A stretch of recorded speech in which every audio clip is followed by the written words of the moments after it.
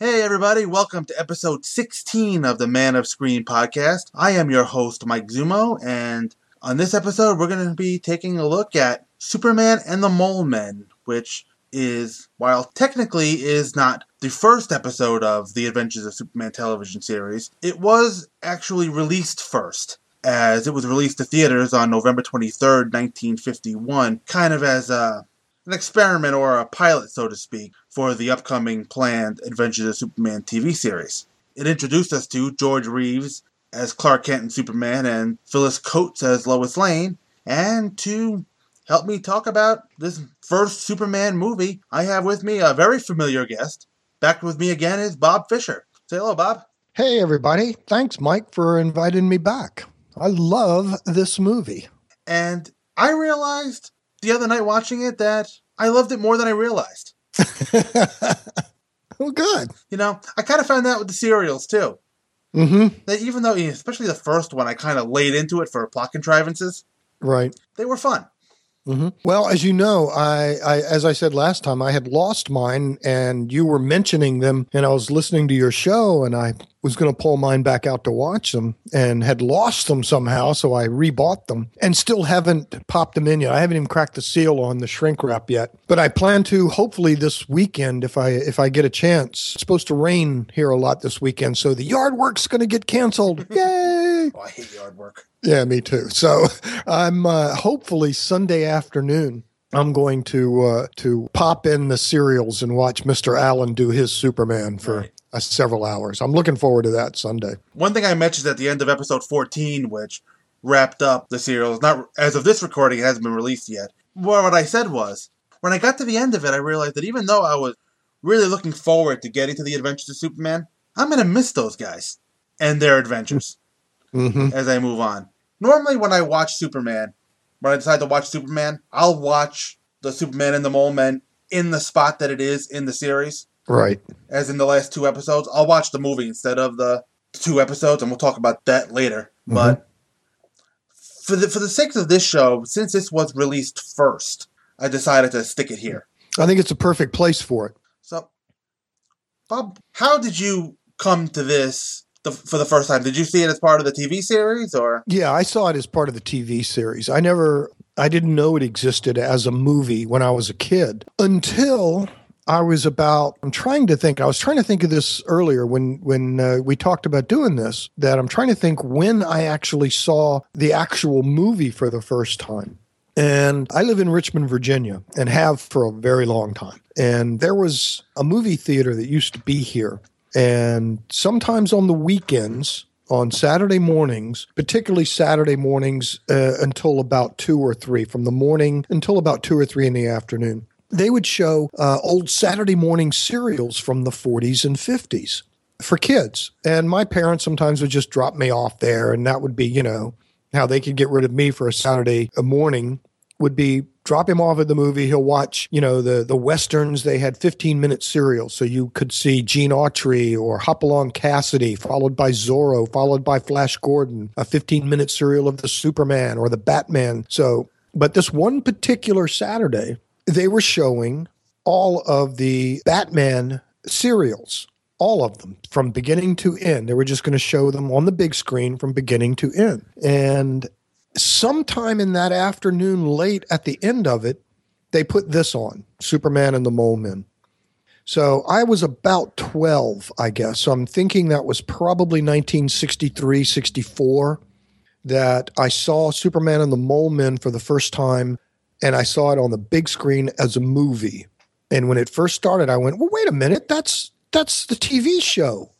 And then realized, because in those days you couldn't get on Google, or you couldn't take your smartphone and look up the history of the world while you're sitting there experiencing it. So I had no idea other than the TV show that it existed. So the first time I saw it was in the theater and I think it was called the Capitol Theater here in Richmond, and saw it for the first time on the big screen. But then again, I didn't see it again as a movie until I was an adult. And again on TV, they showed it it might have been Nickelodeon when they did that Superman weekend.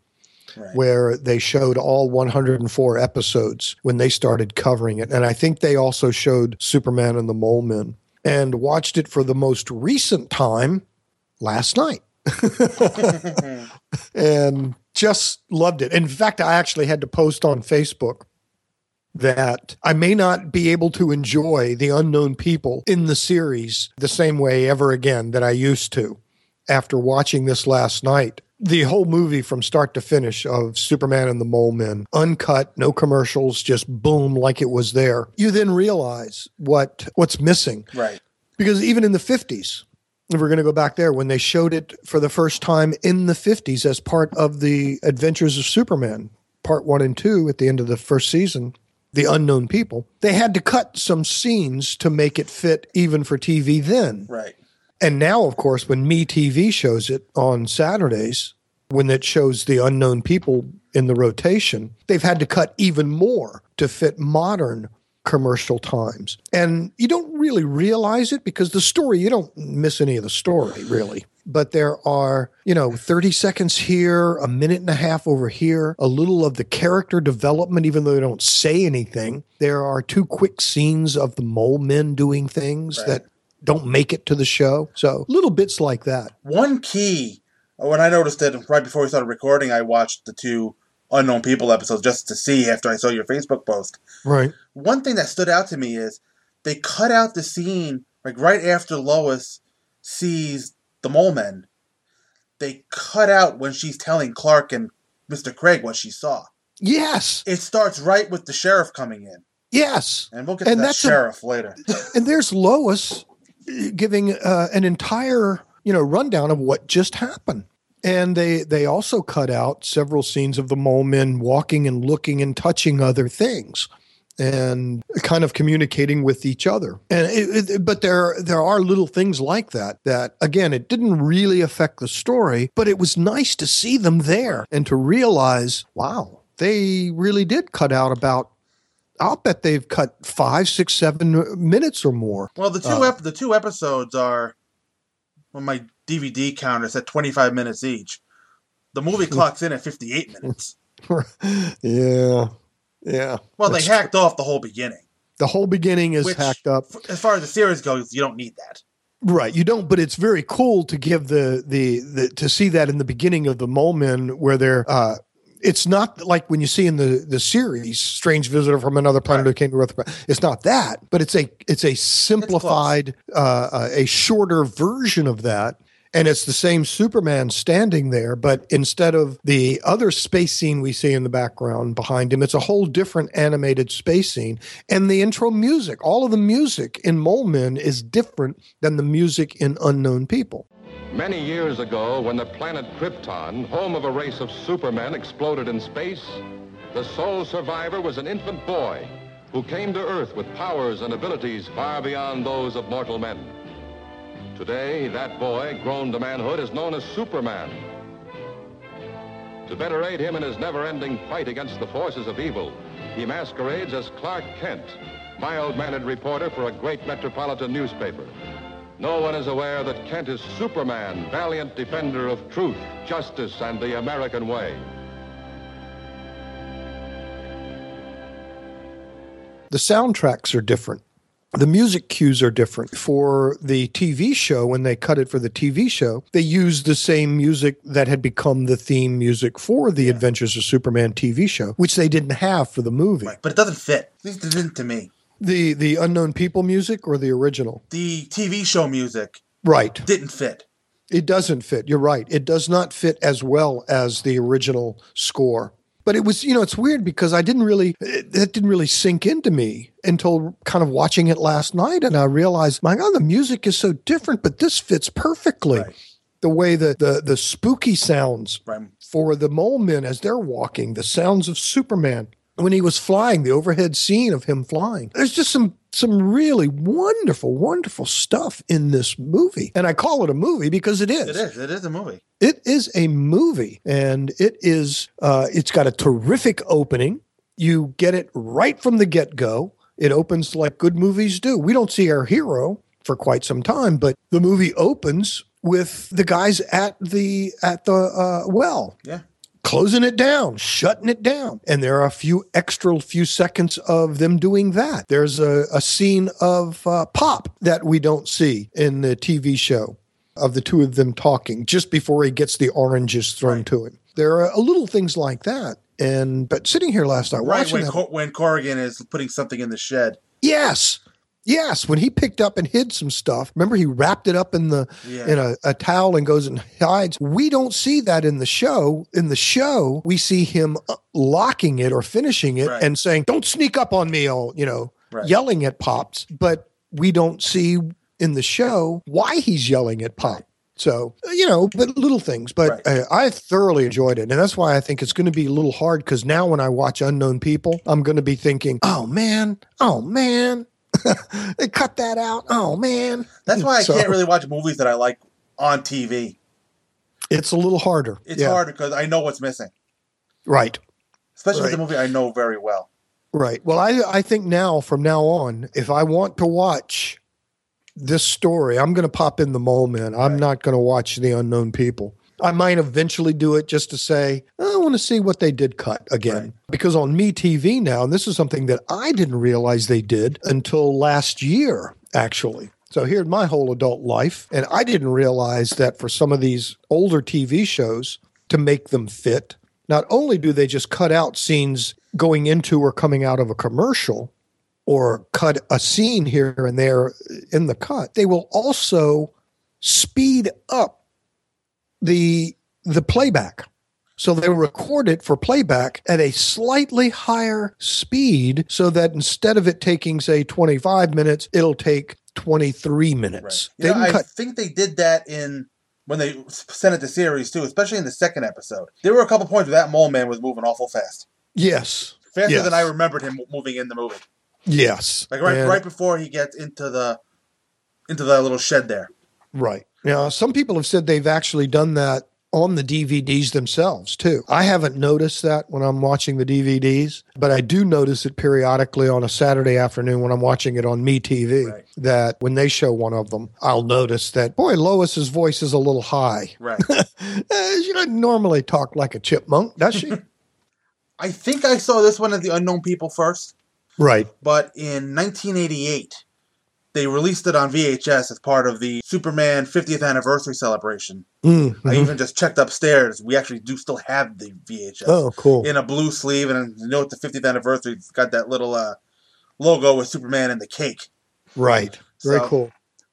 I really only remembered watching it as the movie.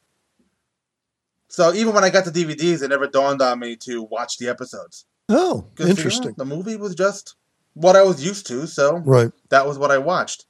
I think today was the first time I watched the 2 episodes. And honestly, I think the movie deserves better than being a special feature on the DVD. Well, I'm glad it's there. I am too. Because, I agree. I have it too. I would pick that up in Walmart for $5. Oh, so would I. I have a VHS tape that has Stamp Day for Superman, and it might have that Superboy pilot on it, the black and white one. I found that on YouTube. Yeah, if you haven't seen that, you should watch that too. That would have been I'd have watched that. I would have watched that show. And the VHS tape had Stamp Day for Superman, the Superboy pilot, and Superman and the Mole Men on it. And so that was, one of the first times not in the theater that I saw Superman and the Mole Men all the way through for the first time. But I agree with you. I think it's just not given enough People just don't talk about it enough. We see periodically, I'll see a flyer or a poster or a picture come through Facebook, but so many of my super friends, in quotes, have not really ever seen this. They just, I don't know. Yeah, they know it's there. Right. But, it's just not, quote, their Superman. So, that's how it is. Some people really have a problem because let's face it, the costume is not perfectly fitting. It's a heavy wool suit and he's wearing it in the middle of the summer. Right. Particularly where the trunks go into the legs, there's a lot of, binding or bulging or whatever, wrinkling or whatever. So there are scenes where the suit just doesn't look good. There are scenes where, yes, you can see the strings, you can see certain things. And we mentioned this before. Right. But none of that took me out of this last night. Watching this, sitting here, I was sitting here by myself and I put the headphones on, it was like a movie theater on the 40s inch, and got up close and just boom, right into it and enjoyed it. And I just can't imagine somebody sitting down watching this and then being taken out of it because of the dumb stuff. No. This movie is so good. And it touches so many topics on so many levels. It's so deep. It's so deep. And like the radio show of the period from the 40s and 50s also, they did the same thing. They would go and touch these topics, these political and cultural topics. Superman always on the radio and now in this particular movie is fighting bigotry and racism just flat out. Just saying, I have no patience for you. And actually, at the end of this movie, when he saves that bigot and the guy's trying to thank Superman. You saved my life. That's more than you deserve. Superman doesn't look at him, walks away as he said, that's more than you deserve. Yeah. All right. Well, just so good. Because that's really what this is. This movie is a metaphor for the bigotry and racism that was going on in the United States at the time. And it is so relevant for today still. And there must be something wrong if you watch this movie and you don't see those things in it. No. If you're on the side of of the guys who want to kill the poor little mole men. Right. Yeah, build a wall. One thing I don't think I mentioned this last week, but having grown up first with the Christopher Reeve Superman films, coming to love this movie and The Adventures of Superman, that was when I learned that it was okay to like different versions of Superman. Yeah. And that's why I think I can like just about any version of Superman that's out there. I can find the good things in them. Well, if they're done right, if they're written well, that's the point. And, as I've said before, I was born in 1952. So, this is my 64th year on the planet. And I've been involved in reading Superman and watching Superman for 60 years. Later this summer will literally be the 60th anniversary of me reading that very first Superman comic book for the first time. So later I'm going to do a June or July episode of Superman Forever. Will be a look back at the trunk, and I'll talk about one or two of those comics. But with that in mind, that literally I have been a Superman fan for 60 years, and every genre. It's not like once I fell in love with Kurt Swan's Superman that I thought, well, that's the only way I'm going to read. I can't stand Kurt Schaffenberger or, Dan Jurgens, he doesn't know anything about Superman. No, there's every generation, there has been something good about the character, and there's something good to find. And this is one of the things. There are several of my young friends now that I have met through podcasting and through the internet. Right. And it's one of the things that I appreciate so much about some of the younger people. They may come to Superman for a number of different reasons. But so many of them are saying, whoa, there was a TV show in the 50s? Cool. And they're going back and finding this. Right. They're finding the Fleischer cartoons. They're finding Super Friends. They're finding other versions of this character that are equally valid.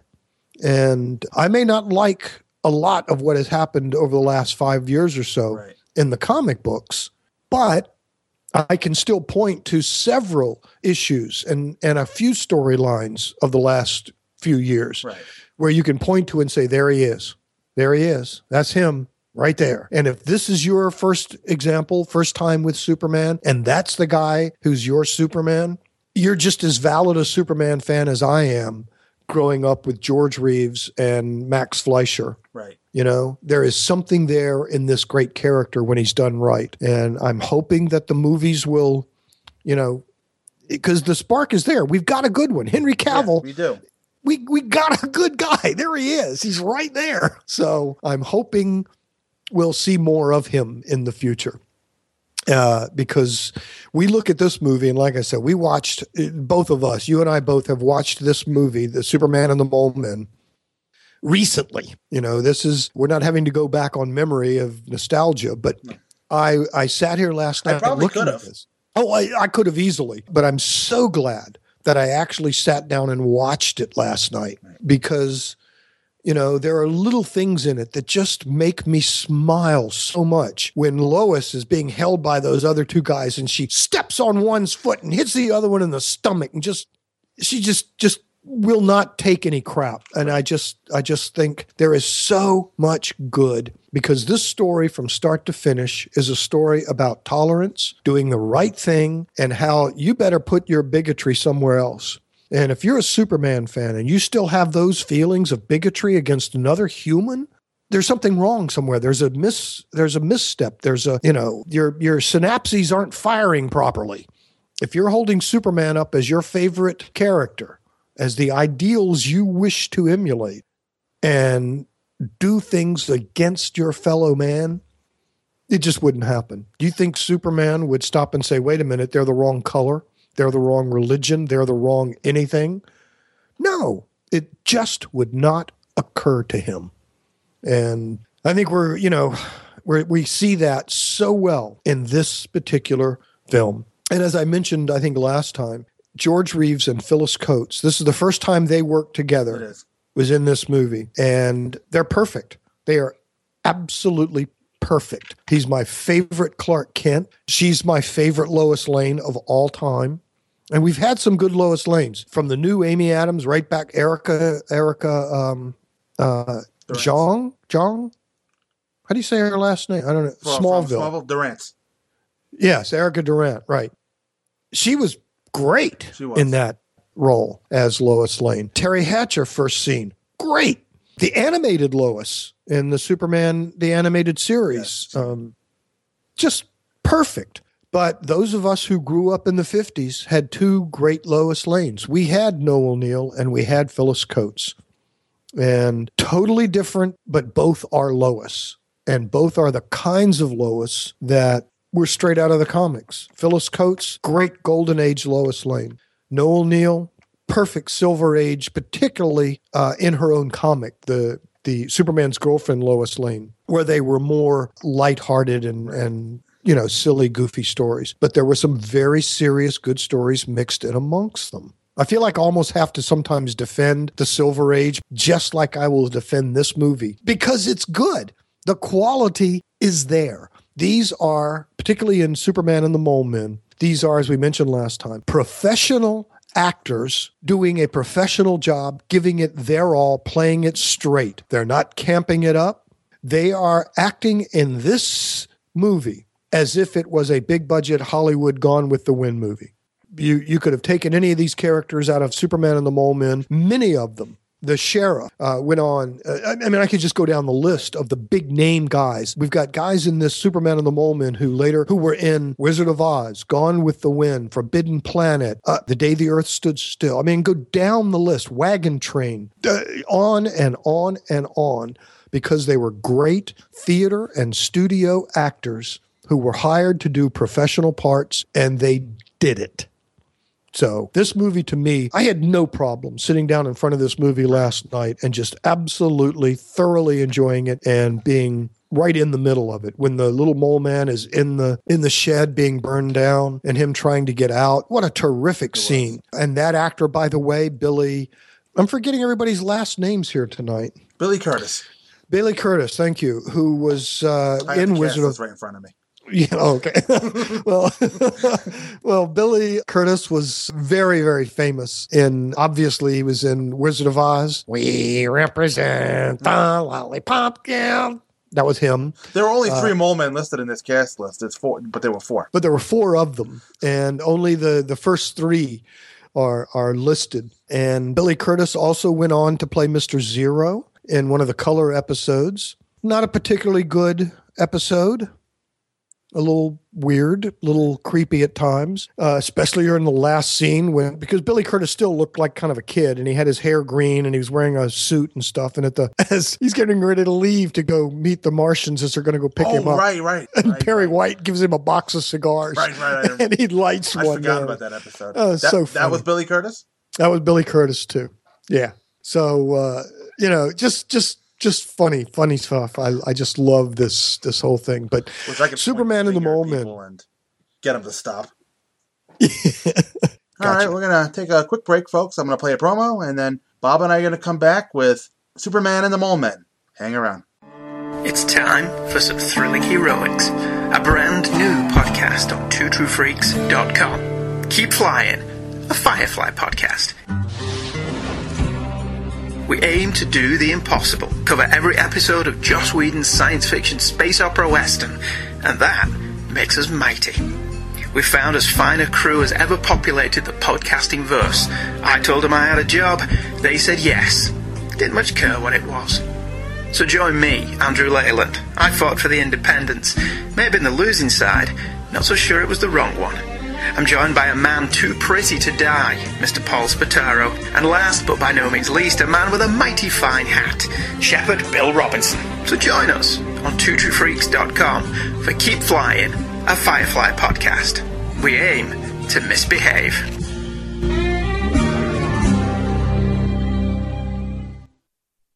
Welcome back, folks.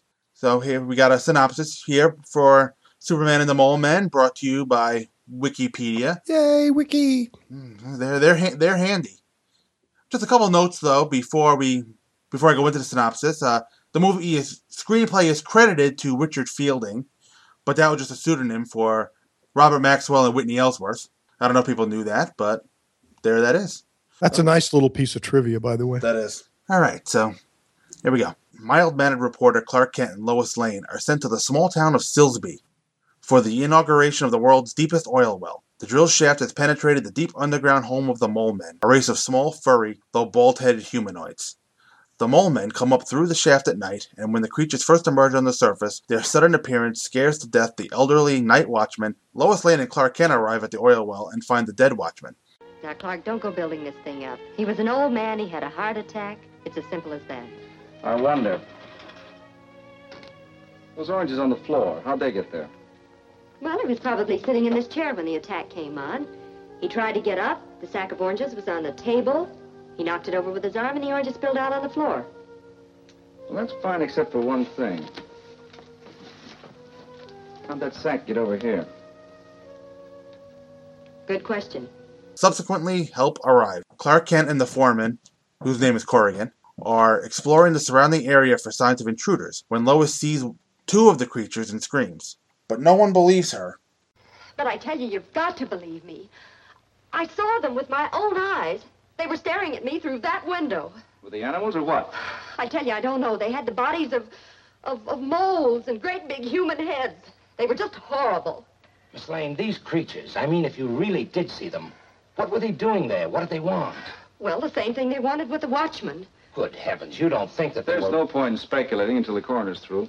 I can tell him what happened here right now. Those creatures killed that poor old man, and they wanted to kill me. Nothing out there. What's the verdict, Doc? Oh, it looks like a heart attack. It'll take an autopsy to make that official. I don't find any signs of violence. How old was he? Close to 70. That's probably it, then. I'll send Regan up for the body. Doctor, could Shannon have been frightened to death? Frightened? Yes, I mean by something he saw. Oh, possibly. A sudden shock could have caused an attack, provided he had a heart condition to begin with. Oh, Miss Lane, remember and take another one of those capsules before you go to bed. Good night, all. Good night, Doc. Well, I don't reckon there's much more we can do up here. Well, aren't you going to do anything about those creatures? Now, Miss Lane, Mr. Corrigan and me, we looked all over it. We could... You don't believe me. You think I made the whole thing up. Clark stays behind to confront Corrigan. I thought you might be ready to talk now. About what? About that report you submitted to the Home Office. Just why did you close the well down? I told you once. The report's confidential. That was this afternoon. Shannon was still alive then.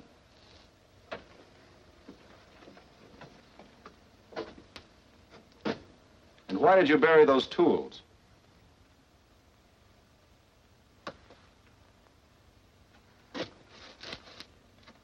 Kent, you're a newspaper man.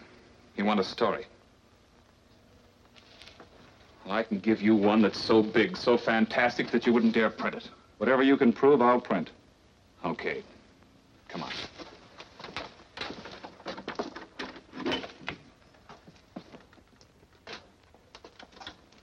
Well, we started drilling 21 months ago, September the 5th. 9 months later, June the 3rd, we hit 24,810 feet, deeper than any well's ever been drilled before. June the 26th, at 30,000 feet, I took a sample of the stuff that we've been boring through, put it in a test tube, labeled it, and stuck it in the rack. This one. I switched off the lights and started to leave, and then I remembered that I'd left my keys on the table. I turned to get them, and this is what I saw.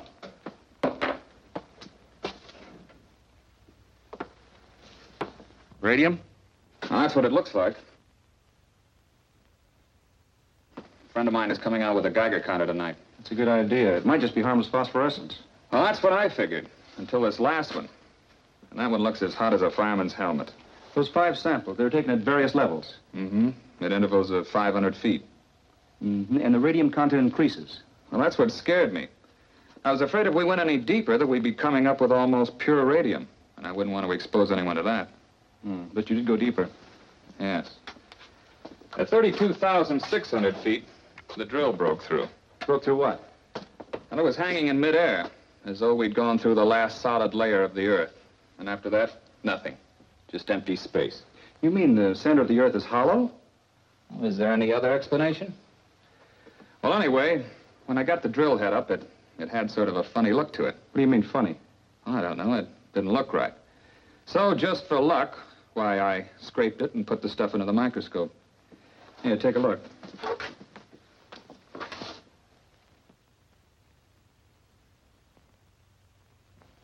What are they?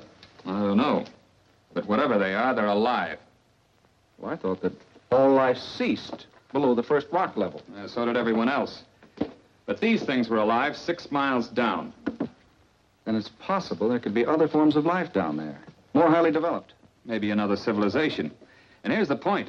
We've drilled a hole right down to the hollow center of the Earth, so whatever is down there could come up. And you think something came out of that hole tonight?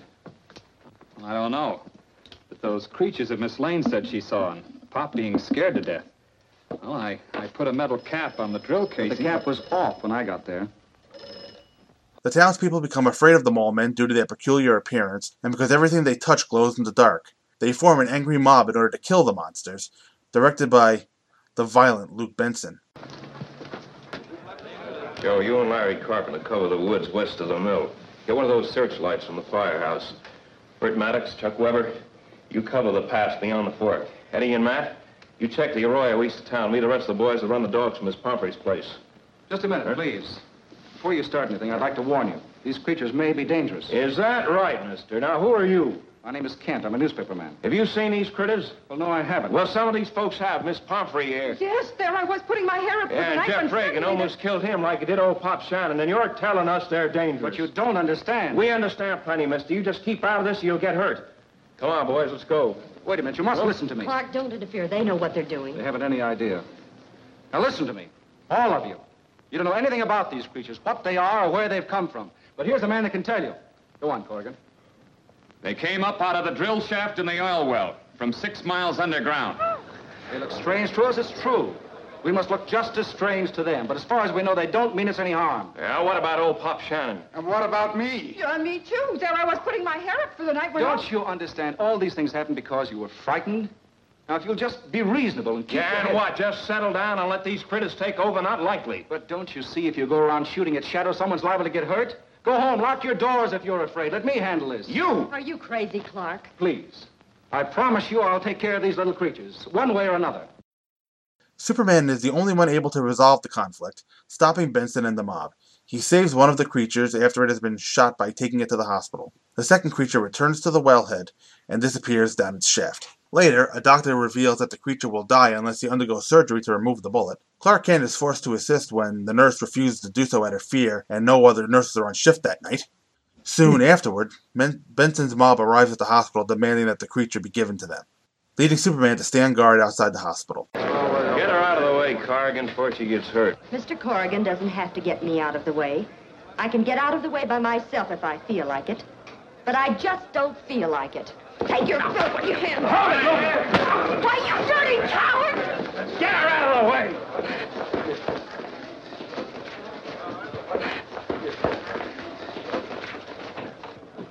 Don't even try to get in there, Benson. Dr. Reed's in charge tonight. He's left orders that no one's to be admitted. That's your answer, mister. It may be an answer to you. It means nothing to me. Yeah, well, we're running this town. We ought to string you up, too. Are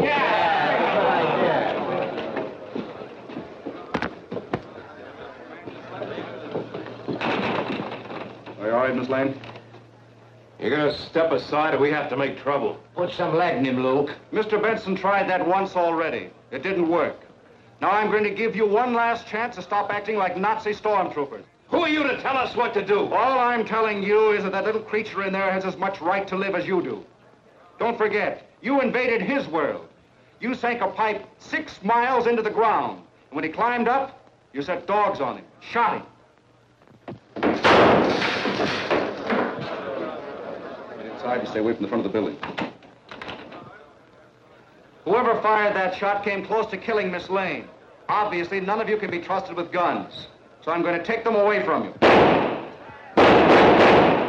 Later, 3 more mole men emerge from the drill shaft, this time bearing a strange-looking vacuum cleaner. I mean, a strange weapon. Although that thing does look like a vacuum cleaner. They make their way to the hospital. Benson and his mob see the creatures, and Benson goes after them alone. When the creature sees him, they fire their laser-like weapon at him. Superman sees this and quickly jumps in front of the pulsating ray, saving Benson's life, which Superman says is more than you deserve. He fetches the wounded creature from the hospital. Actually, I should have read this beforehand. He already fetched the wounded creature. And returns him and his companions to the wellhead. Soon after, from deep underground, the mole men destroy the drill shaft, making certain that no one can come up or down it ever again. It's almost as if they were saying, you live your lives, and we'll live ours.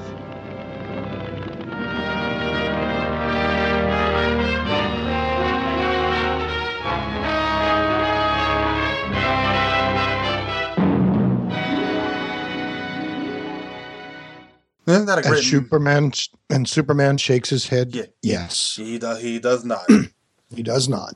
So obviously we talked a little bit about this movie before the break. And what'd you think of that little intro they gave to Superman at the start? Oh, I loved it. I get it might have been just because I hadn't seen it in a while and it was so different from the TV show opening that I kind of liked the little, blue tinted solar system planets flying around and stuff. I thought it was fun. And it was a scaled down version of the strange visitor speech. Right. That doesn't get developed for another year or two. Right. But I love the opening. You mean, that's what you're talking about, right? Just that small opening. The small opening. Different music, as we mentioned before. It's not what we come to know later as the traditional Adventures of Superman theme music. But when so this was released theatrically, no one had heard that yet. Yeah, nobody had heard that. Nobody. So theatrically, this worked perfectly, I'm sure.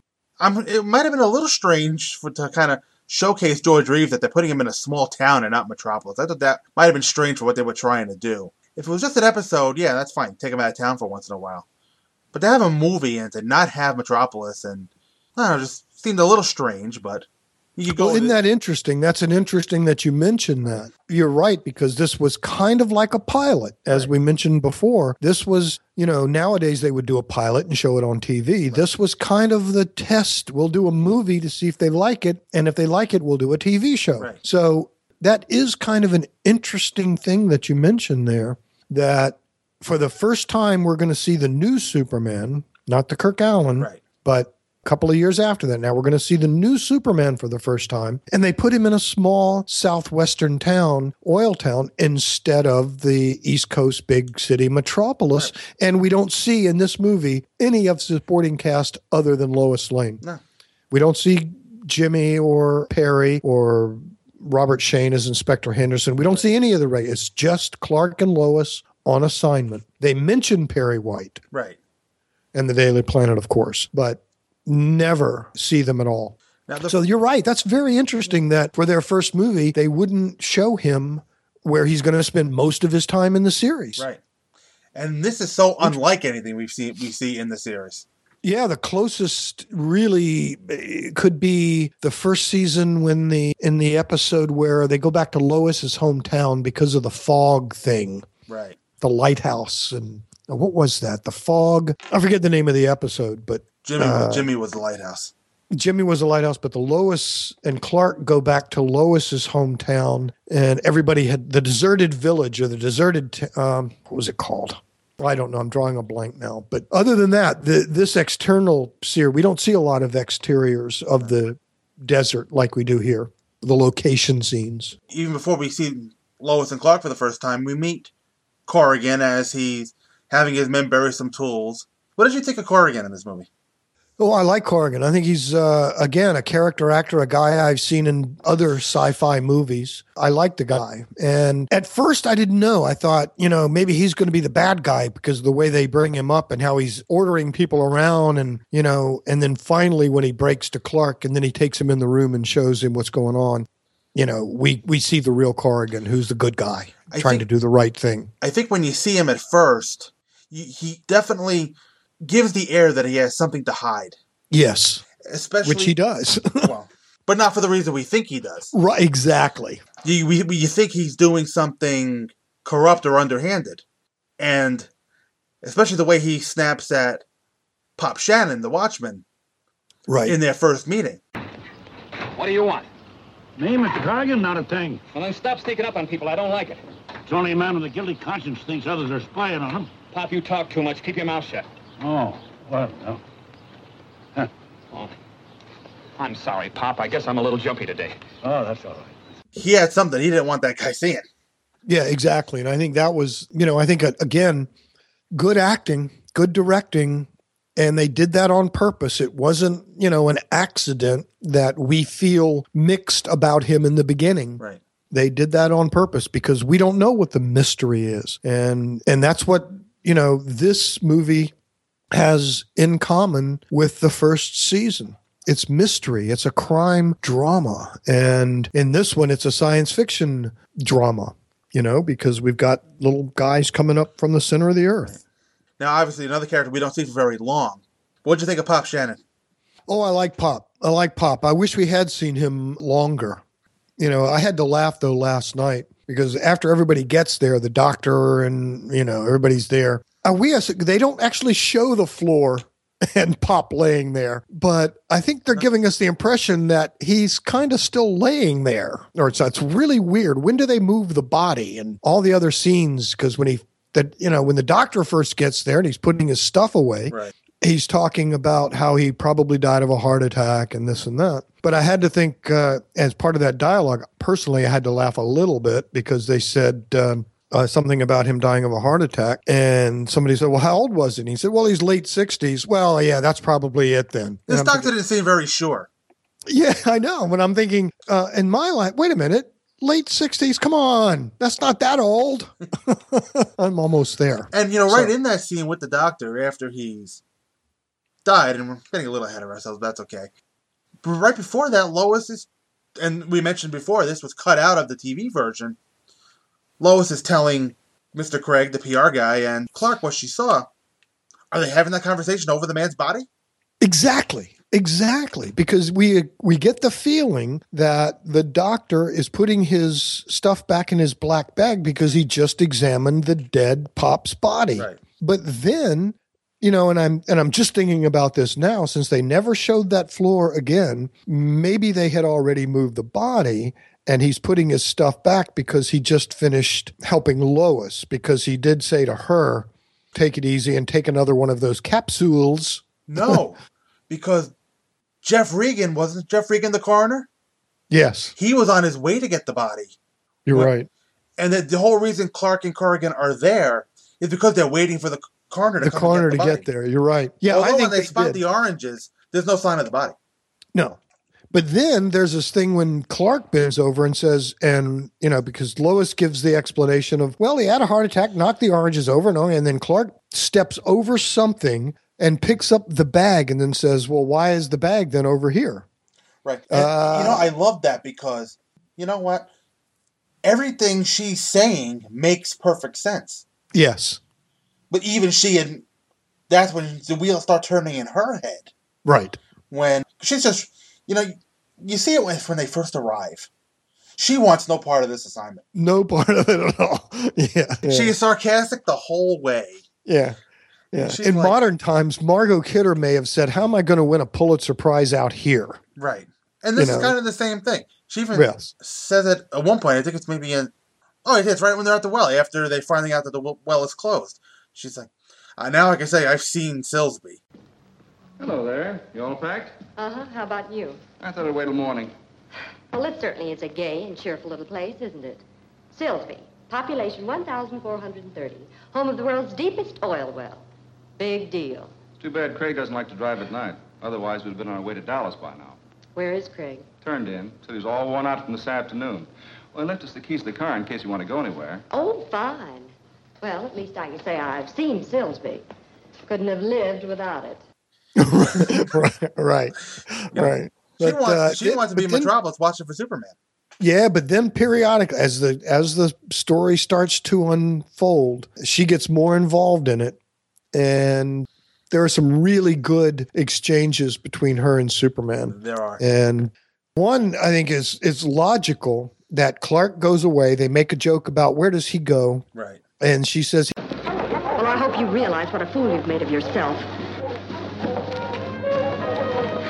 He always does that. Gets himself in a jam and then runs away. Well, let's see what's happening outside. And then they start to go down the thing, and then Superman shows up. So that one, no problem. So Clark is gone for a logical reason. Right. Superman shows up at an entirely different place in the town, down the street. Yeah. No problem putting the two and two together here. But later in the show, Clark runs into the hospital, and then Superman comes back out. And I thought, well, they could have done that better. But I might have jumped ahead. Yeah, you did, but that's okay. There's more stuff about that we'll come back to. Yeah. So eventually the mole men climb out of the well. Just looking at them, for some reason they have male pattern baldness. Right, Picard baldness. Right. And I'm guessing they look as though they're wearing black jumpsuits. But I'm guessing that's supposed to represent fur. It's 1950s makeup. Yeah. So we'll leave it at that. Yeah, I think they're supposed to look like their whole body is furry. Right. Their hands look very hairy. Right. They look kind of like hobbits. Yeah, a little like hobbits. I thought it was a little weird when they first came out and they're kind of investigating and walking around. And it was just weird. The way they were walking kind of hunched over. Yeah. I'm thinking, what did the director say to them? No, walk more creepy-like. I don't know. Just, it was kind of weird. Yeah, because they're like, but something else. They're walking like small sumo wrestlers almost.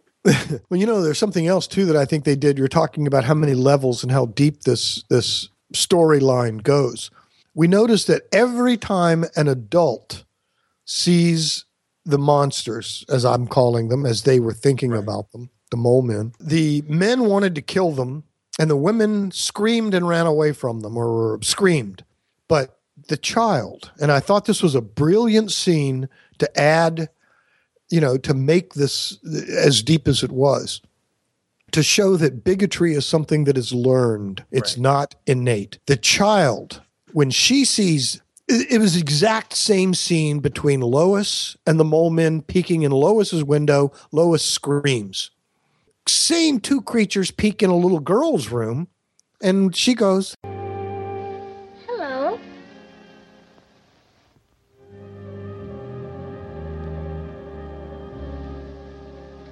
Who are you?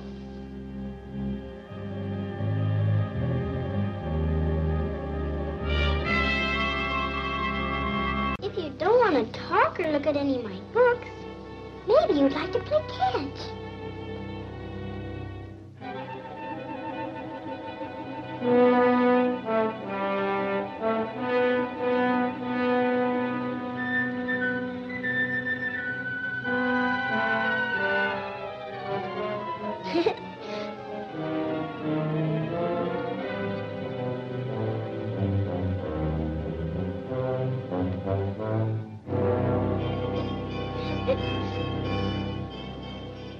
Why, it's getting prettier.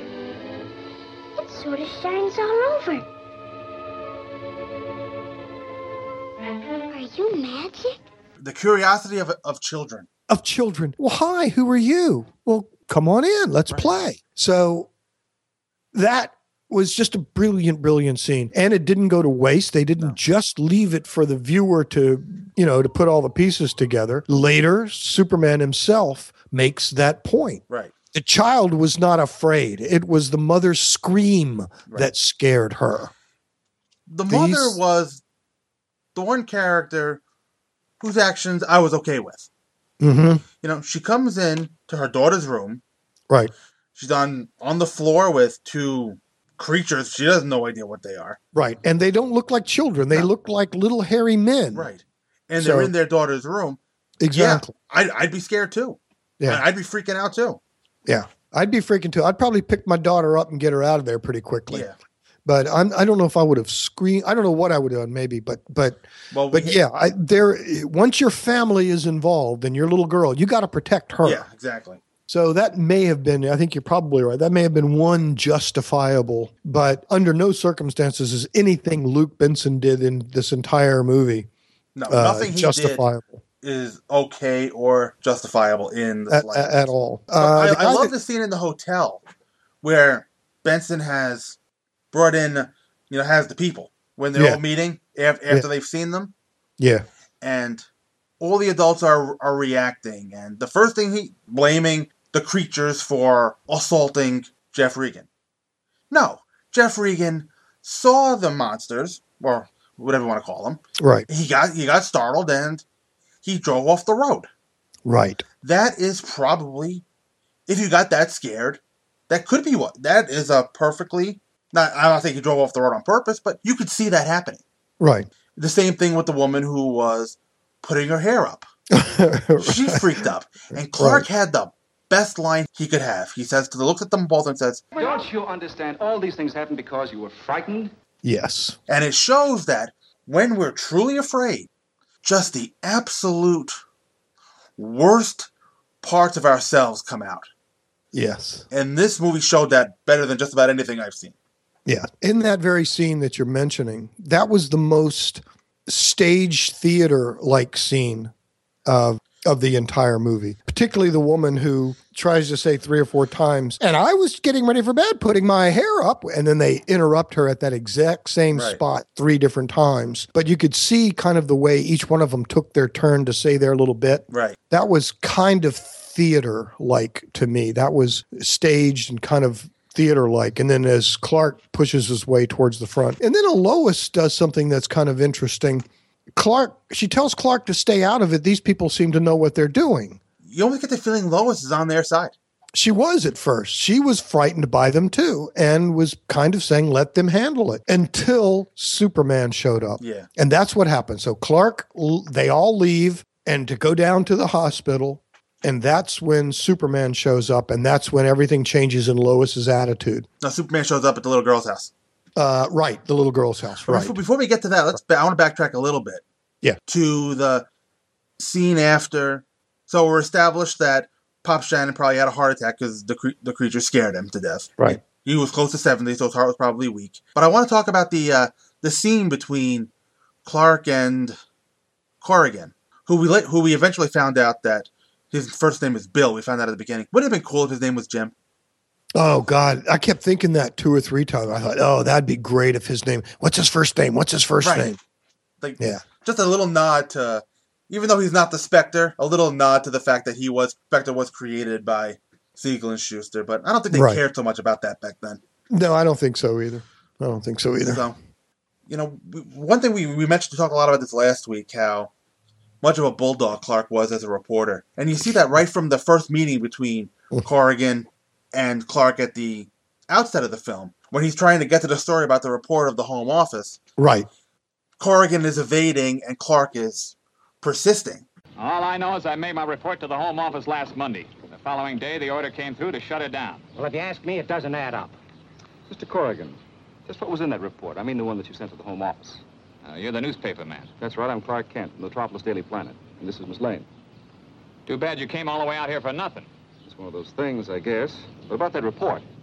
That's company business, Mr. Kent. Confidential. I see. Now, Bill, we promised these people full cooperation. Well, then you cooperate. I haven't got the time.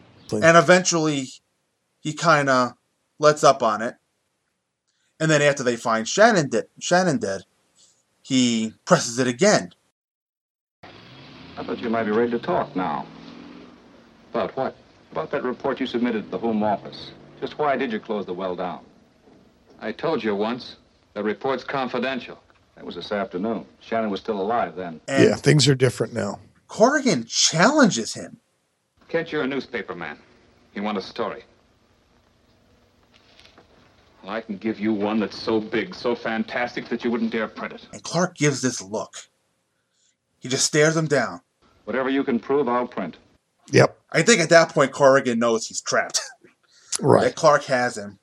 Plus, I think newspaper people had different reputations and different status then. They do it all the time in this series, not just the show, but all throughout the series. So many times, Clark or Lois want to get somewhere, and all they do is say, I'm a reporter. Oh, okay, you're with the press? Come on in. Right. Today, you're with the press? No, I'm sorry, you can't come in here. So it's a whole different attitude. Yeah, I'm in the press. I work at a couple weekly newspapers. I run a couple weekly newspapers. Oh, cool. Look at me like the plague sometimes. Yeah, well, usually if a reporter shows up and you've got something to hide, they don't want you there. Right. And I think Corrigan and Clark have a great little back and forth that you're talking about here. And then you actually see Corrigan's shoulders drop. Right. And everything. And it's almost like the weight just lifted off of him when he makes the decision. And again, good acting. Right. And he says, okay, come here. And then he shows Clark and tells him the whole story. Even right when they left, when Corrigan says he's going to wait for the body, after everybody's left, he comes up to him and is like, "Try, I asked to stay, didn't you?" Yeah, yeah. I have you. But I think it was right when they saw.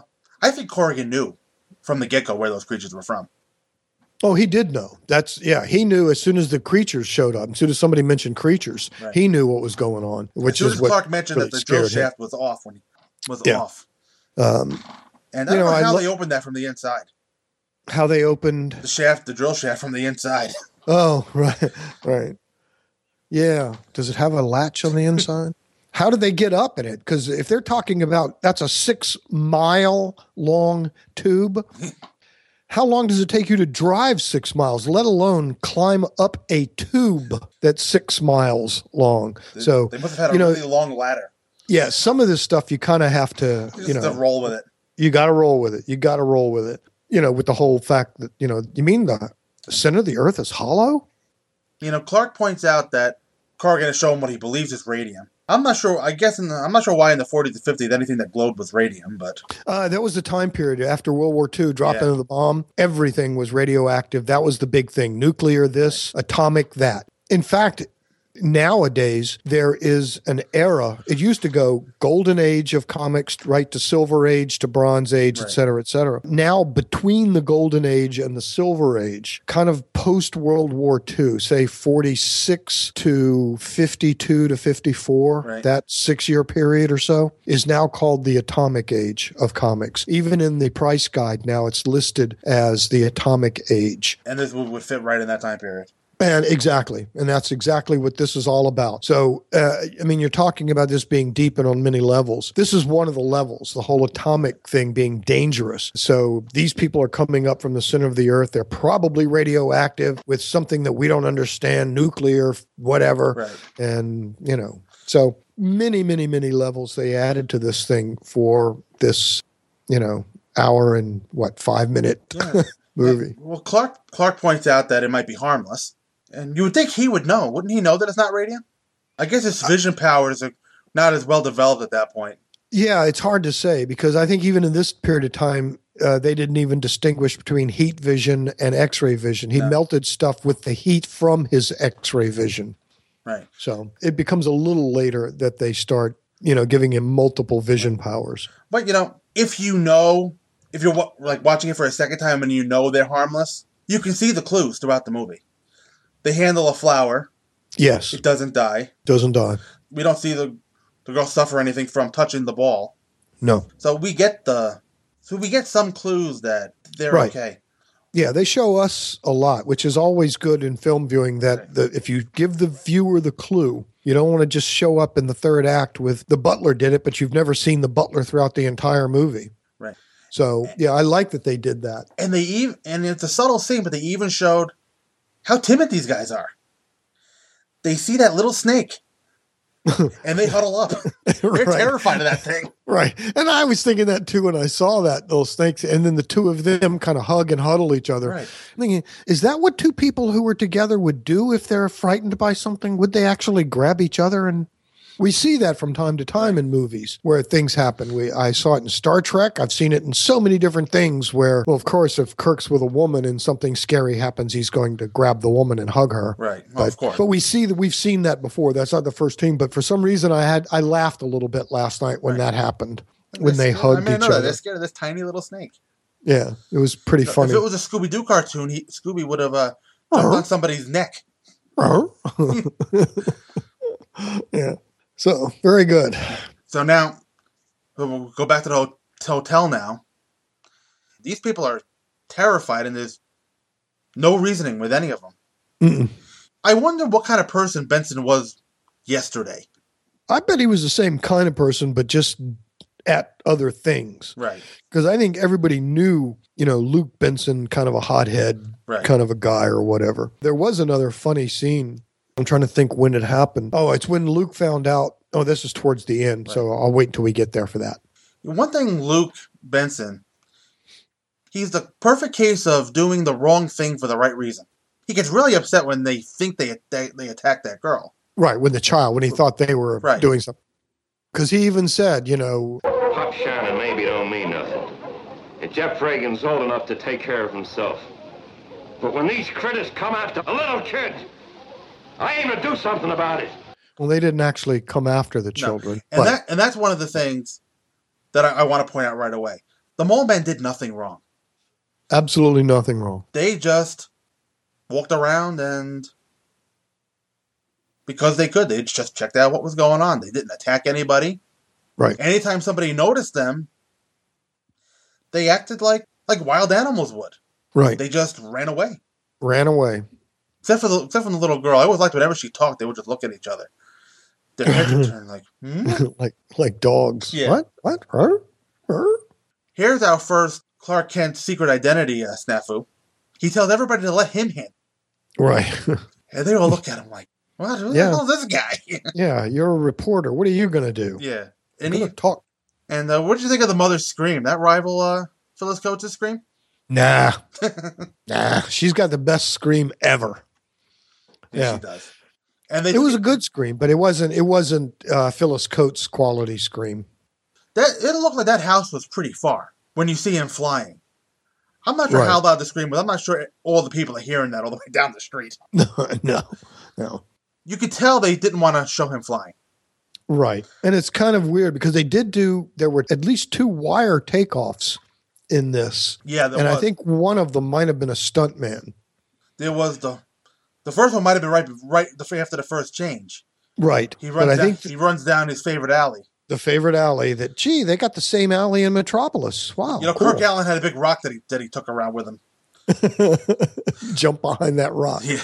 Well, I had to laugh at the Kirk Allen. People make fun of the Kirk Allen because after he takes off, it's the guy, but then he turns into the cartoon flying. Right. They did that once here. The cartoon once. Yeah, when he catches a few seconds. Right in front of the dam. Right. But, I have to laugh a little bit when people say, oh, they wouldn't do that today. And I'm thinking they did exactly the same thing today. It's just that we have better animation capabilities today. But you didn't really think that's Henry Cavill flying up there, do you? He didn't take off like a rocket. He bent down, he jumped up, cut. Now we got an animated guy. Right. So it's exactly the same process. It's just we have better tech today than they had then. If they could have made that cartoon look just like Kirk Allen, or in this case, George Reeves, they would have done it. And so, I liked how they kind of made up for it here. Instead of showing him, they showed the aerial shot of what it probably looks like to him as he's flying by. Right. Kind of if he were looking down backwards a little bit. But yeah, I thought that was a really interesting scene. And they never used that again. And it's too bad they never used that device again in the series at all. They never again. They came close, I think, in the Mystery of the Jade statue or something, where he flew from one part of the city over to the alley behind the guy. They did a little bit of that. I was hoping they would go even further and show us kind of an overview of the city so we could see where is the hospital in relation to the hotel, in relation to the little girl's house, in relation to the shed that they catch on fire and the dam. Where is all this stuff? Because they kind of got to them all pretty quickly.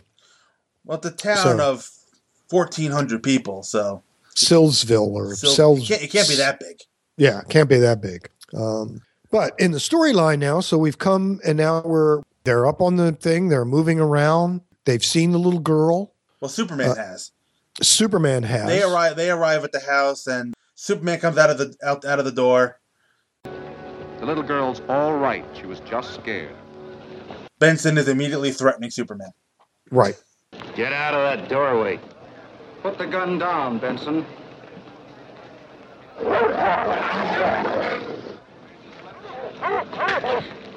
Does he shoot him for the first time here? No. Because Benson shoots Superman 2 different times, I think. Yeah, but not here.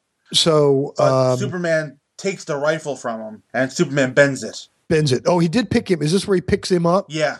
Yeah. I love when he bends it, and he did that one woman in the background. She's like,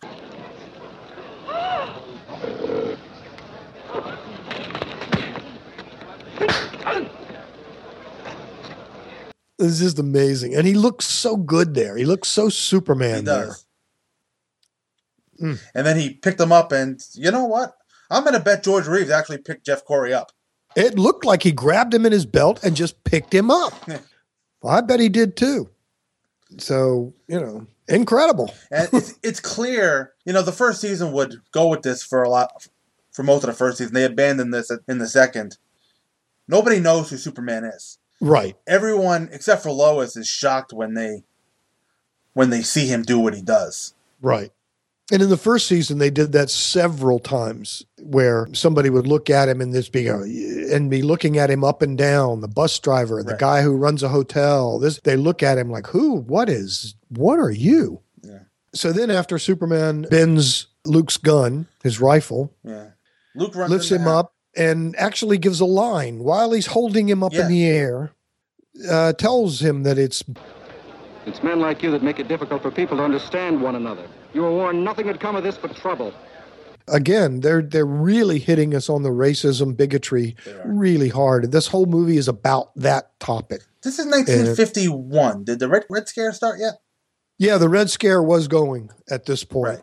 Pretty much as soon as World War II was over and the communists got so much of Eastern Europe that, it started pretty quickly. Right. So by the time we get to 51, 52, and then in the middle of the 50s, when I'm starting to get to school and they're teaching us duck and cover and hide under your desk, they literally had us believing that if an atomic bomb goes off, your wooden desk is going to protect you. Right. Yeah. Yeah, in hindsight, it's just a good way where they'll keep us all there so they can know who was killed. Right. Yeah, even now in school, they're still doing that, except now where they're doing lockdown drills and active shooter drills. We haven't gotten any better. Incredible. So we talked about Benson wanting to protect the little girl. He was quite upset about that. Now, at this point, you can tell Craig and Corrigan have never seen Superman before because Craig wants the sheriff. And Lois is like, you and your silly sheriff. Right. And this is kind of the first time, it is the first time, Phyllis Coates' version of Lois doesn't gush over Superman very much. No, she doesn't. But she does it here.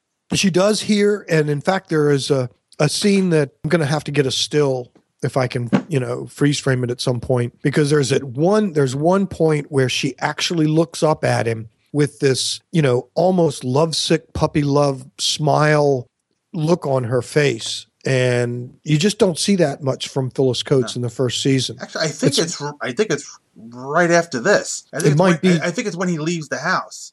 Yeah, it might be. She's given that look, and Corrigan and Craig are looking up at him like, what am I seeing? Right. Because they're seeing him fly for the first time. Yeah. She is adoringly. Right. Yeah. But even she's still scared of them at this point, because she's absolutely aghast that they're inside the house. Yes, that they are actually in. You mean they were in the house? Yeah. Right. So this is where Reporter Lois kicks in. This is where Reporter Lois gets in and starts going on. But now this is where, once all this hubbub, the two of them start to run, and Luke gets his gang together and follows them with the dogs. Right, to the dam. But I want to talk a little bit about the scene with Lois, though. About how she wants to call and phone in the story. Phone. I've got to get to a phone. Why, this is the biggest story of the century. I wouldn't do that if I were you, Miss Lane. And why not? You know what'll happen.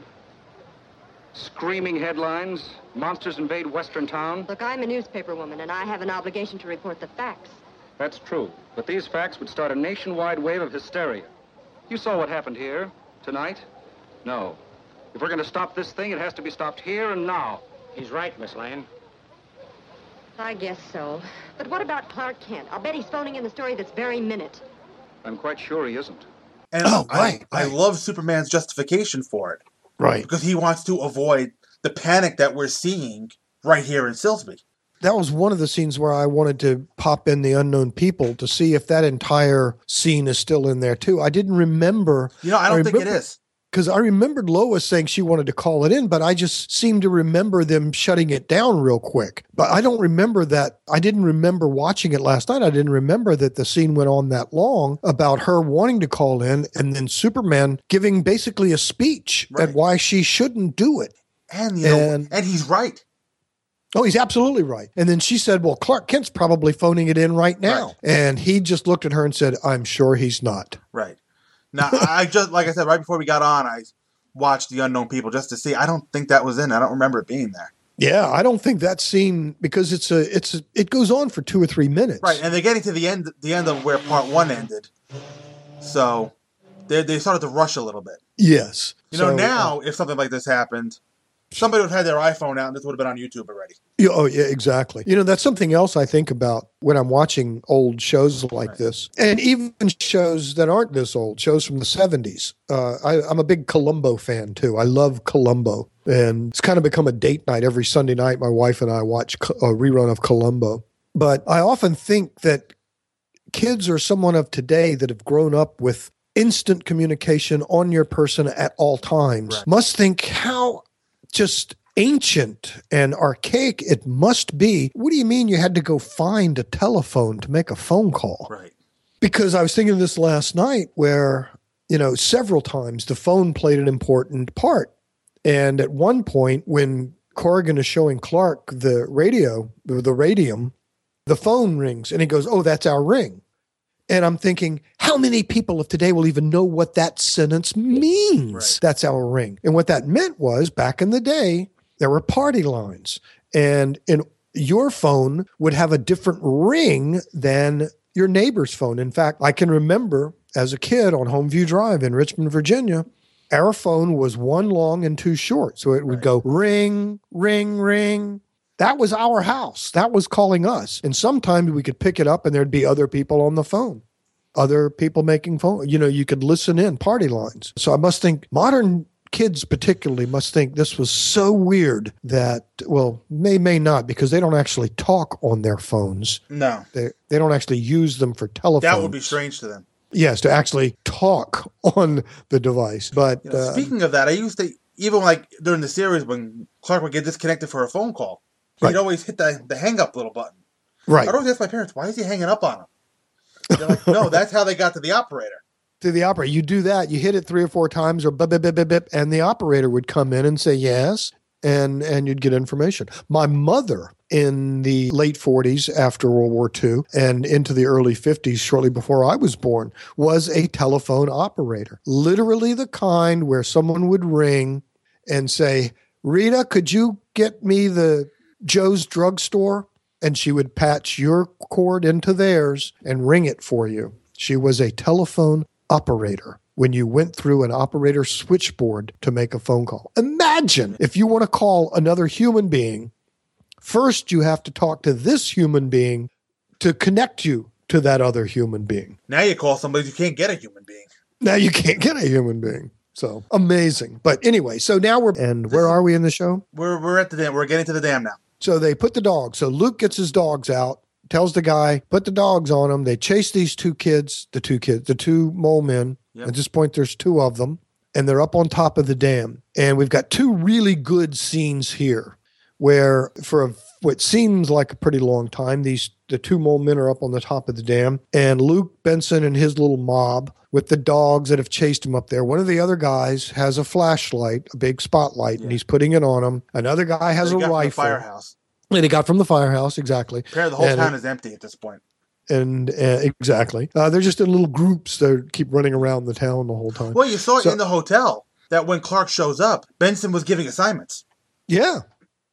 There were a lot of people. There were 20, 30 people there. Now he's down to his little gang of 5, basically. And they're up on the thing. And then Superman lands right behind them. And again, on a wire. That was done on a wire. They lowered him on a wire for that landing, which was very interesting to see. It was a nice-looking landing.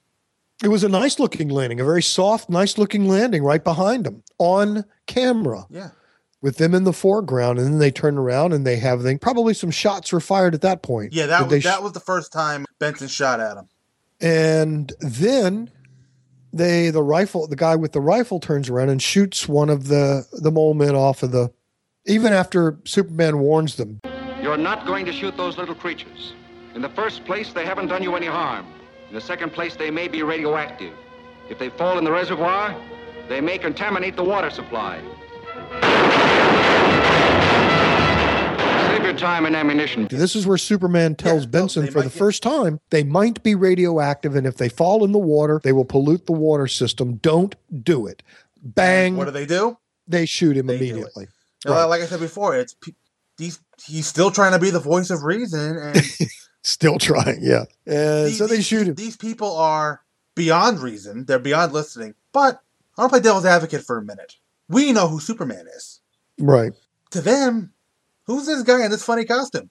They really don't have any reason to believe Superman. He has no reputation.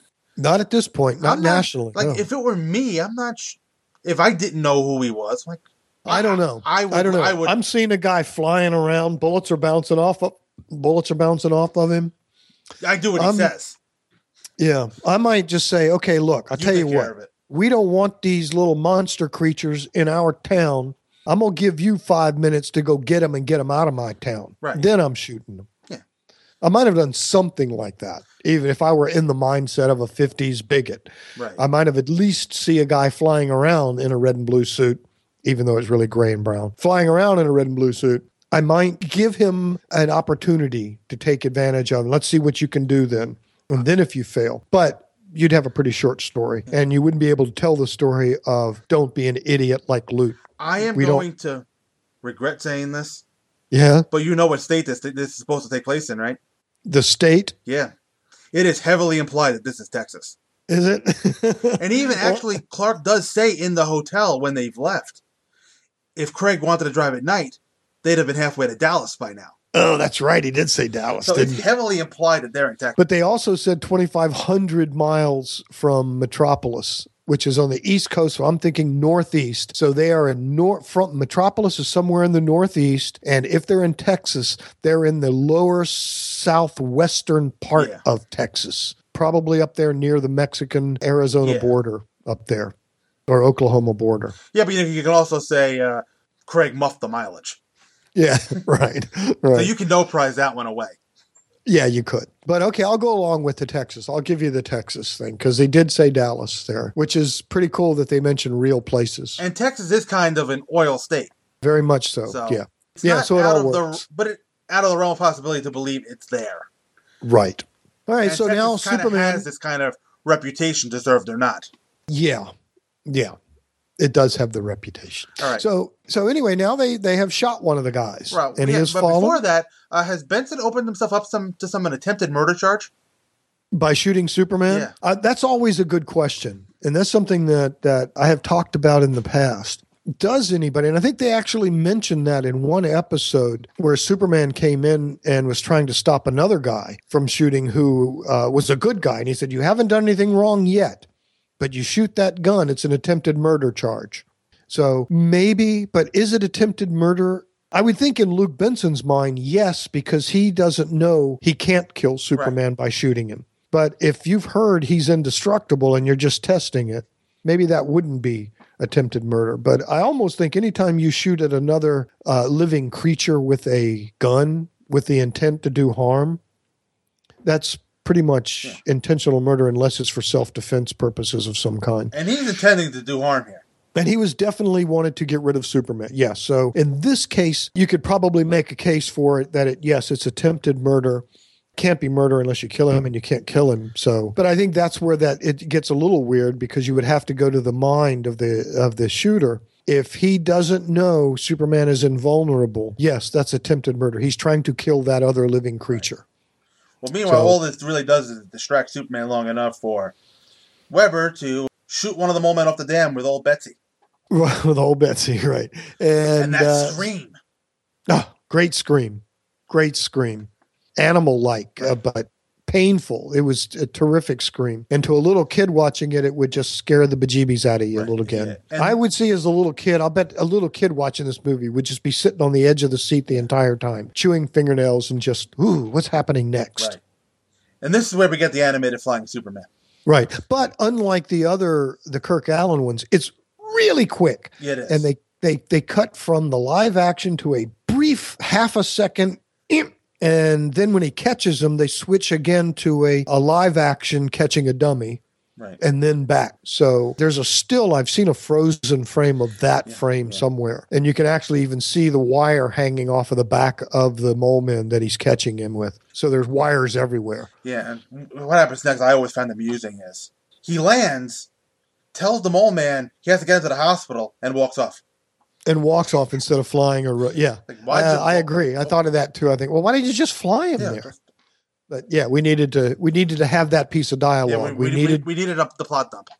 Yeah, you needed to tell us what you're going to do with him now. Which brings us to another really good, here we go to another average guy, probably a nice guy, professional man who is showing fear and bigotry. Yes. The head of the entire hospital. That man in the costume. Superman. Well, he had no right to bring that monstrosity in here. And you, Dr. Reed, had no right to admit it without my authorization. I'm sorry, sir, but... You can't blame Dr. Reed. It was an emergency. Young man, I'm running this hospital. Get that thing out of here immediately. It's been shot. It might even be dying. You wouldn't treat a dog that way. This is not a dog hospital. Well, I'm leaving now, but I'll be back in the morning. Don't let me find that thing in here or there'll be trouble. A milk of human kindness. But really, it isn't human. But how do we know? That's just right. How do we know? And we see... And the nurse, too. And the nurse, who says, I'm not going in there. And Clark Kent, without missing a beat, says, I'll assist, let's go. And the doctor, without missing a beat, says, okay, great. Reporter, come on. Did you get to say that this is a young doctor who maybe in his first few years? Yeah, probably a young doctor moving up with lots of responsibility and moving up, but not in a real position of power at the hospital. Right. Yeah. But still, you're a doctor. This hospital has no staff. You're going to tell a reporter, I need someone to assist. And yeah, come on in. You have no qualifications. Come on in. Yeah. So it's just the two of you are going to go in there with no anesthesiologist or none of the other dozens of people you need in a major surgery like this to pull a bullet out of somebody's chest. But hey, roll with it. We got it. You know what? A town this small doesn't have a hospital. right. But I love that scene. I loved everything about this scene and the follow-up to it when he comes out and then Lois shows up. I'm doing some work in brain capacity, and I'll wager that... Clark, where have you been? And what are you doing in that outfit? Oh, hello, Lois. This is Dr. Reed. Miss Lane? How do you do, Miss Lane? Do you know what happened? They shot one of those little monsters. Dr. Reed just removed the bullet from his chest. He's in there. In there? Mm-hmm. Superman brought it to the hospital. Well, then you know about Superman. If I don't, who should? I've got to check the ward now, Mr. Kent. I'll keep an eye on it. Unless I get fired. You won't, I'm sure. Glad to meet you, Miss Lane. Just terrific scene. And but you can almost see him getting away with it there with that little fumble of saying Superman brought him in because there was so much commotion and everybody's still all excited and nervous and fearful of what's going on. And you mean he's in there now? Yeah. So there was a lot of stuff going on at the time. So she may have, that's one of those things that in the car or on the plane on the flight back to Metropolis, she might go, by the way, what did you mean when you said I? You know, one of those kind of things. Well, she kind of did take him to task right after that. There goes a young man with courage. Well, I wish I could say the same for you. You know, Lois, one of these fine days... One of these fine days what? Never mind. Come on, I've got to find Corrigan. You always do that. Start to say something, then abruptly change your mind. I do? What are you afraid of? What are you hiding? Hiding? Well, you give the impression you're leading a double life. Really? Yes, and I'm not the only one who thinks so. I'm not sure what he was trying to accomplish there, but... No, but, periodically he's probably just getting tired of her saying, calling him stuff. But, that's part of the gig, buddy. Right, that's part of it. There was a great line it was one of the comics. Right after Infinite Crisis, Jeff Johns did the Up and Away story, because they're showing Superman's internal dialogue, and he's saying that he hates all the things that people say about him. He hears all that. Right. And in order for him to be Superman, he has to be able to go away and people say, well, that's Clark for you. Right. And he hates that, but he knows in order for him to be Superman, it has to be that way. Right. I like it when in the comics and in other places, and they've done this in the series, they do this periodically in the series with Noel Neill in the later series. Sometimes they'll balance it with he's not running away because he's afraid. Right. He's running to get the story filed before her. Right. And I kind of like it when they do that sometimes, where it's a logical move for him to try to get to a phone or back to the office before her, when in fact all he's really doing is changing to Superman to take care of things. But then he gets back to the office and is typing the story up before she gets back. Right. So I love it when they play with that kind of stuff. And again, I don't want to just keep downing the New 52, but that was really missing in the New 52, was all of that inner office interaction, character building stuff that we just missed. So, and this particular movie has just buckets of it. The relationship between Lois and Clark is just perfect in this movie. Okay, so now they're in the hospital. We'll backtrack a little bit. We skipped the chase. Oh, we did, didn't we? Yeah. We did. We skipped the chase of them burning the shed down. Yeah. Yeah. Because then Luke, after he burns the shed down, goes to brag to the sheriff about how he's got rid of both of them. Yeah, he shot one, burned the other one. I've got a few things to say about the sheriff. We'll wait till we get there, though. But we can talk to the sheriff now, because do you have the cast names in front of you? Hold on, I can go grab it. Because that sheriff... Stanley Andrews. Very famous man.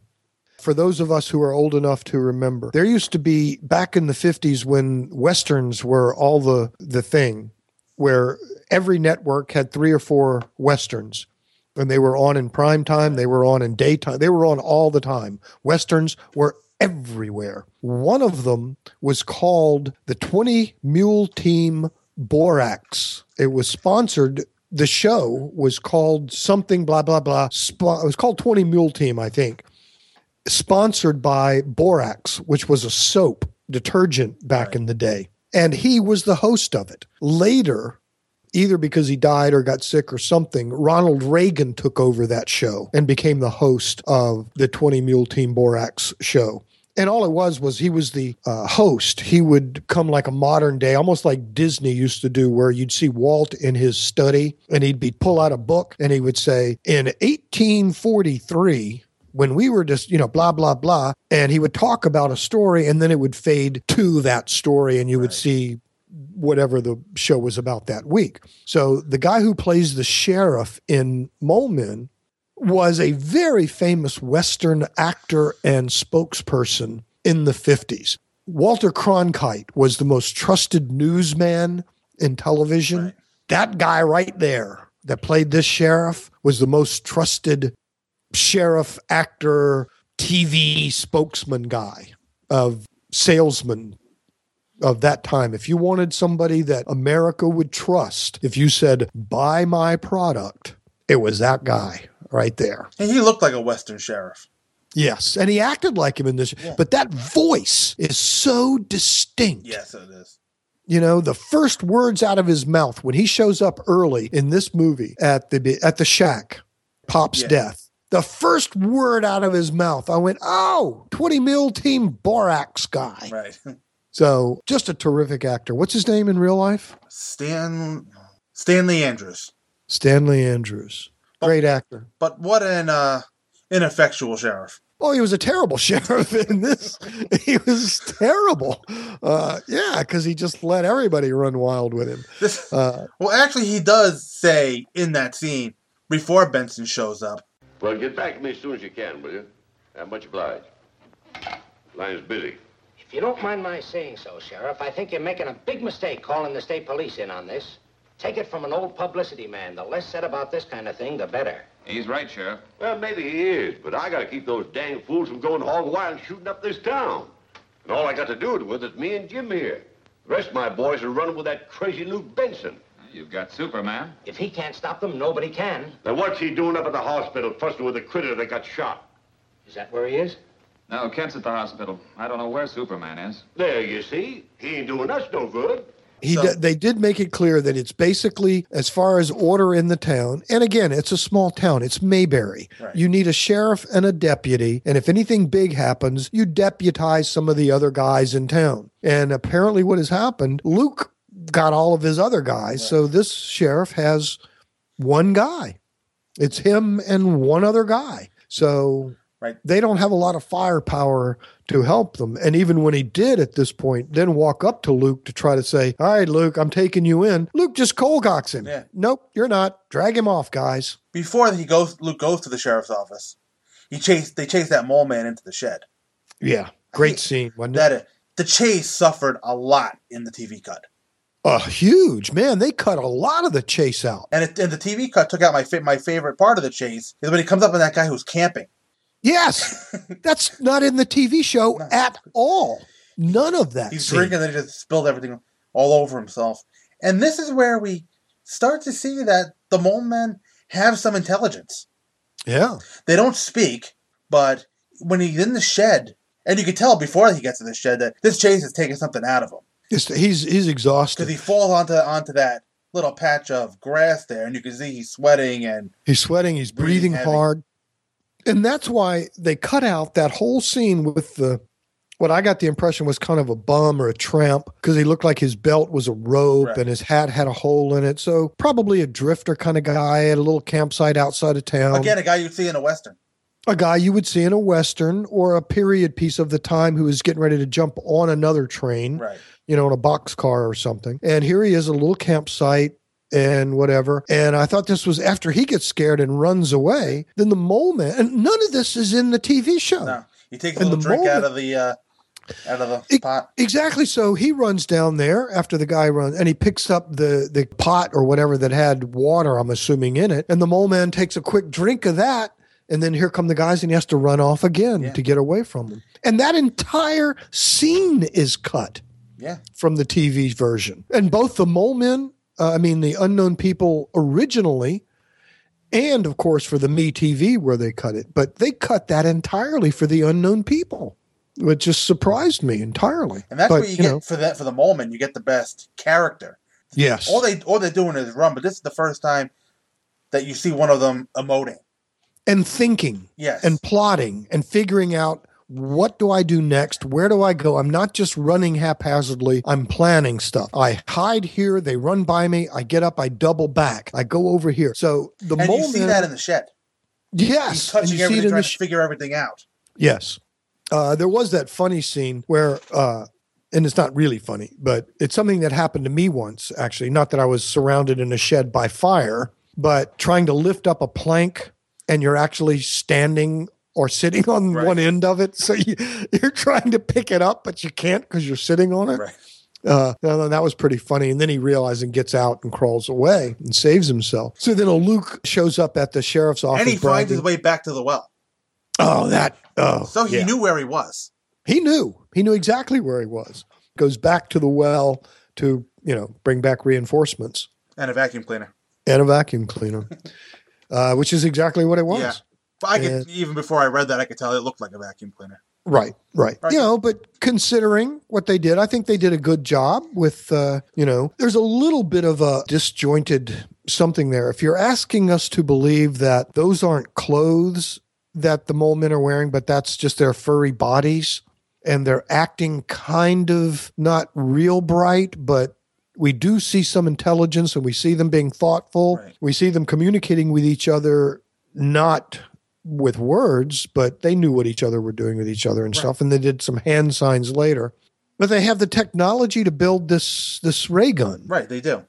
Thinking that's something I need to know more about. Yeah. I want to see now the city that they live in. I want to see, in modern times now, that would be, another movie. Yeah. That would be, Beneath the Mole Men or something. They would have done a follow-up. Let's go down there. And somehow Lois and Jimmy fall down the well or decide they want to go investigate. If this were today, you would have seen The Day Before. Right. Like you would have seen Benson at home. Right. Or bullying some guy to fix his car or something. Right. And if it were a comic book, this one story would have taken you all year to tell. Oh, yeah. So, but I think they crammed a lot into this little over an hour. They did. And so right now we're at the point where we've got one of them is now in the hospital. Right. And now we're at the sheriff's office. This is when we come to the sheriff's office. Right. And the other one has gone back now to go down into the tube to come back. And we'll see him in a second. He's still in there at this point. Right. And Luke has now gone to the sheriff's office to brag. Before that, talk about Mr. Craig's actions here. As kind of the PR hack for the oil company. What'd you think of him? Not bad character. I think it was pretty funny at the beginning, he does what he's supposed to do. And I think he hits the right beats at the right time. But even he agrees that, we can't tell certain of these stories and stuff. But he convinces the sheriff to not call in the state police. Yeah, that was kind of interesting. You're right. That was Craig, wasn't it? Yeah, it was. And he's kind of selling the sheriff on it. On the idea of the bad publicity. No, on the idea of how good publicity he'll get. Well, how good publicity it would be for you as a sheriff if you solve this yourself. Right. It would be how bad it would be if you call the state police in and then, it gets out of hand and then they would say, what, you mean you couldn't handle it yourself? Right. How weak are you? I mean, he's trying to spin this because obviously this is going to look bad for the oil company. But he's putting that above public safety. Right. Well, I do think it was kind of interesting, too, that they do it that way. And in fact, even adding this scene as if maybe a viewer from the time period would ask, why isn't Andy Griffith calling in the state when he realizes he's got a problem bigger than he can handle? So they kind of put this scene in to give us a reason that we can not even ask that question. And he should absolutely be calling in the state police. Yeah, you got people coming up from the center of the earth. Yeah, I'd be probably. And you got townspeople running around with guns. Yeah. So. And this scene, and that was completely cut out of the TV version. Yeah, and that just blows me away because those are important scenes. In the TV version, this scene starts with Benson coming in, right, bragging about what he's done. Right. We don't even see the setup from the sheriff and Craig talking at all. No. So, and we also lose this gem of a line. That Craig is telling him, well, Superman's here. If he can't deal with it, nobody can. The sheriff is upset that Superman is at the hospital.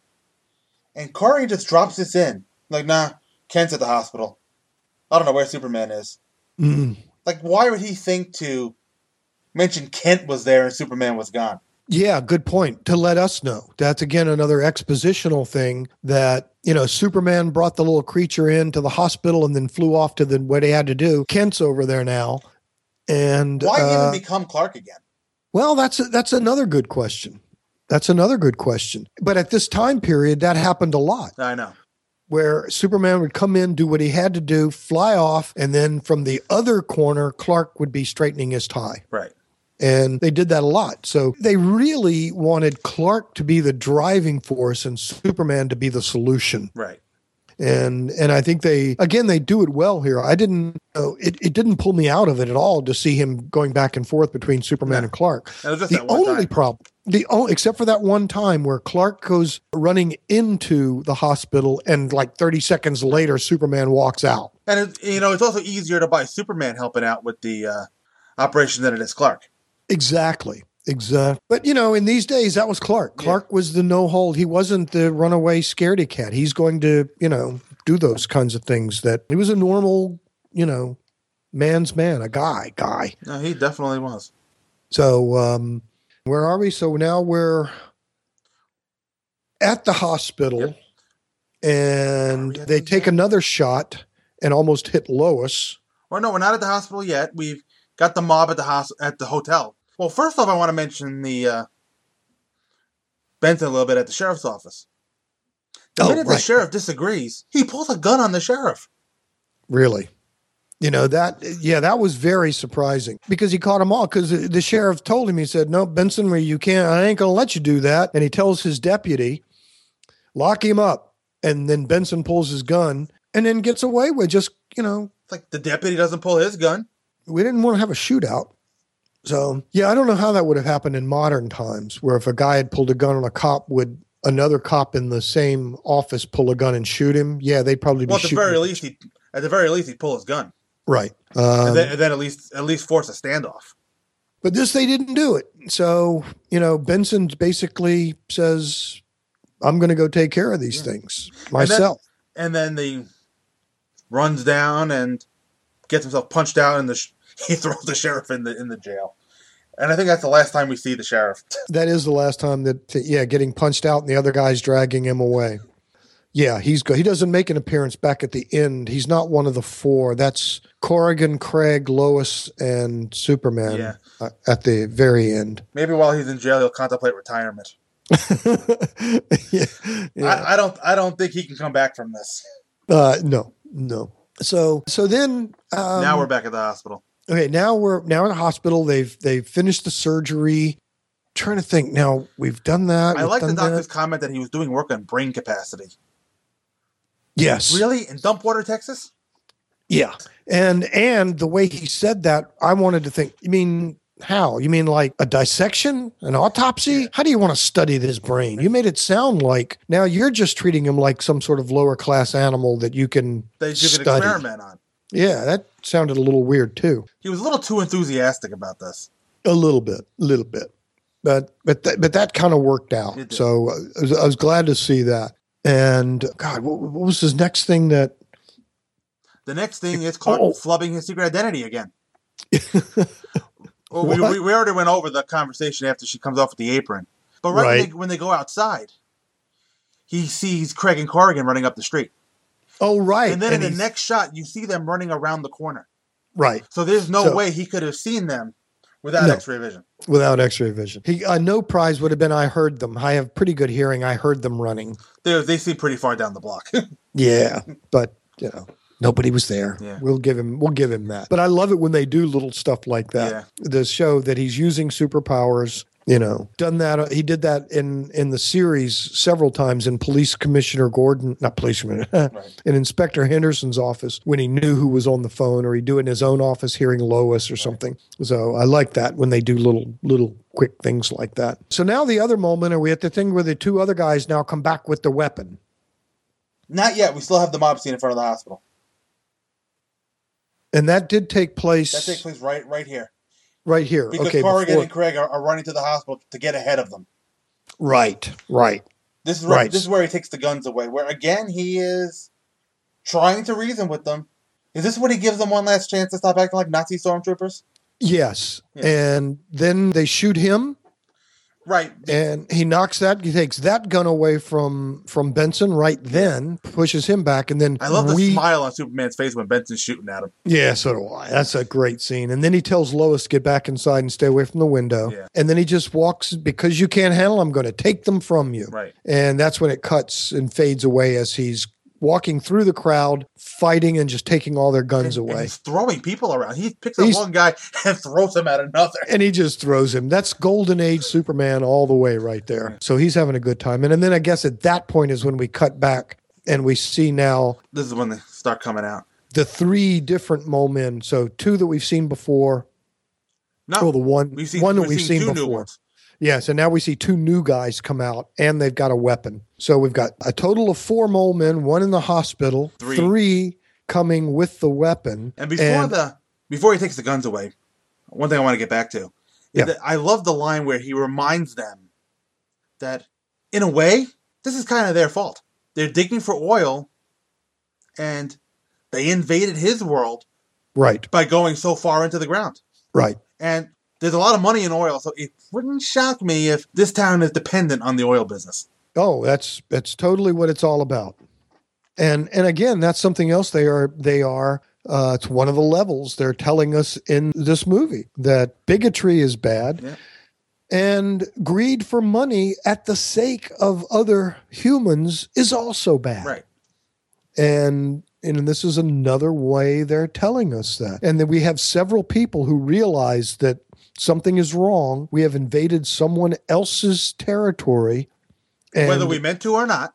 Exactly. We did. And once that realization comes to Corrigan, not only because he's afraid of the radioactive possibilities, but he also knows when the Mole Men come up what's happened. Right. We invaded them and have given them a way to come up here. So it's our fault, not theirs. Right.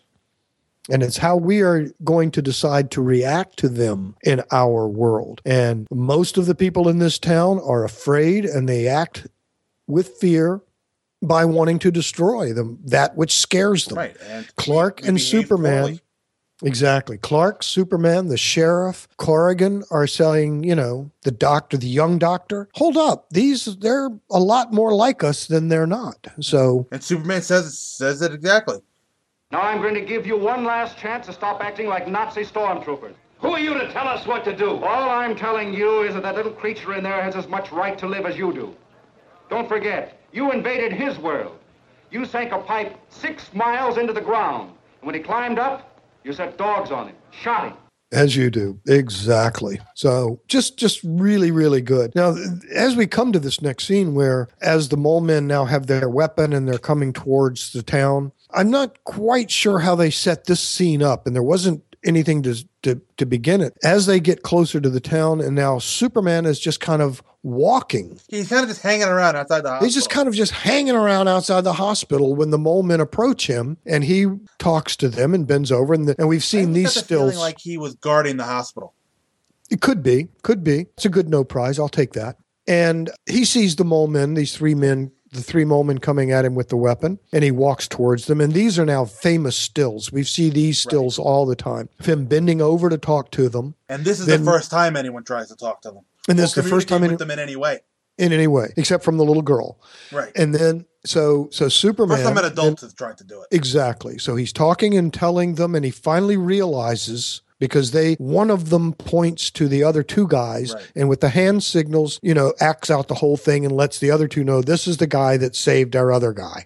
Right. And so Superman at that point says, stay here, wait. And he runs into the hospital. But he reiterates, don't be afraid.